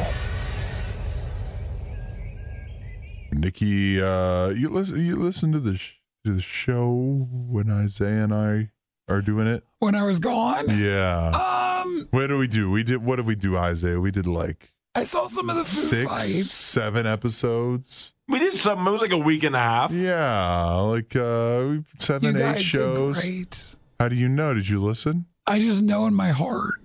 It was good. So you didn't listen. It was In fact, riveting stuff. In fact, if my voice doesn't get any better, you get more chances. Yeah, so there it is. You know what I told Isaiah? We talked about this. We asked the question of, if we thought you listened when you weren't here. I said no. And but what I said was, when I'm not here, I always listen. Yeah. Because you guys always make fun of me, and I need to know what to be mad about. Are you making fun of me when I'm gone? No. We didn't really We're make making fun of you when you're here, when you sound like I like this. to do it to your face instead. Thank you for being kind enough to not. But listen, Nikki, this is what happens when you don't listen when you aren't here, is that you miss out on stuff. Like Isaiah and I made an agreement when the World Cup started. Yeah. That if the United States went further than Canada or vice versa, like whoever went the further, loser is. the loser. Oh, the punishment? Yeah, the loser had to get punished. I saw those texts, yeah. And so with a lot of listener input, what we decided upon the punishment was we're going to have to do something spicy. Hot, yeah. Right, yeah, like the one chip challenge, or somebody sent us something called the death nut. So yeah, we might have to do that. But here's what happened. Canada yesterday, they're done. Oh, they lost? I mean, they have one more game. But because the United States tied, right? We've been tying. Yeah. Now the United States have a shot tomorrow. Has one more chance. Tomorrow they play Iran. Am I saying that right? It's Iran, right? Is it Iran? I think it's Iran. I think it's Iran. Both ways. Yeah. Whatever you want it to be. I've heard it both ways. So if the United States isn't able to make it out tomorrow, we might both have to do it. That is what happened. That was the agreement. It's not like whoever lost first. Well, they're still that in the does same. kind of make sense. They're still in this. I think it kind of sounds like you've already lost. No, but the United States is still in the same stage. Yeah, but we're still going though. We made it farther. No, you didn't. But we still have a game to play tomorrow. So does Canada have one more game. But you guys are already eliminated, though. But is it really it's the same round. It's the same round. It's more like a consolation game. It's like if we were like, okay, it's football, and whoever gets further, and there's games on Saturday and Sunday, and one team loses on Saturday, that doesn't mean that they were eliminated in the early. We did it by round. We agreed. We clearly agreed. It's fair. On that. I'm not worried about it because the USA tomorrow, we're winning anyway. We're winning anyway, and we're moving on. And I'm so excited. What makes you so confident? Because we just tied with England. Have you watched the games? I've been watching. We should have beaten England. We should have beaten England, so why wouldn't we beat Iran? But a tie is a win. Yeah. Meaning, like, no one expected them to even do that. Yeah, exactly. But if you tie Iran, then we're out. You're out. We're out. But if we beat them, then we move on. Okay. I don't know. Keep us updated.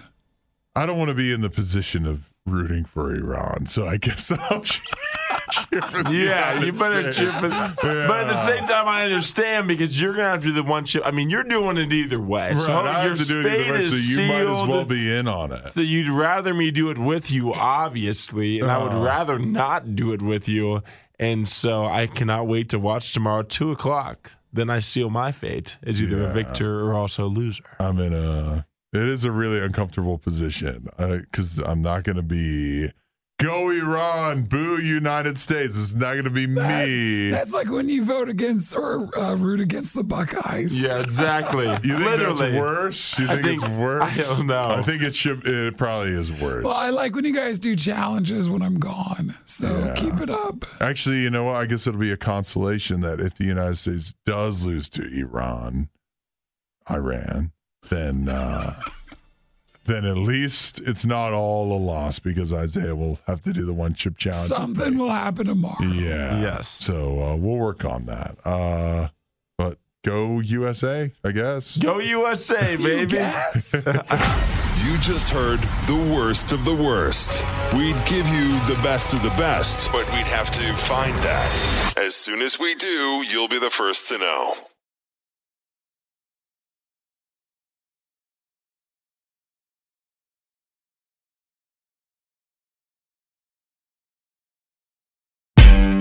Audio Jungle.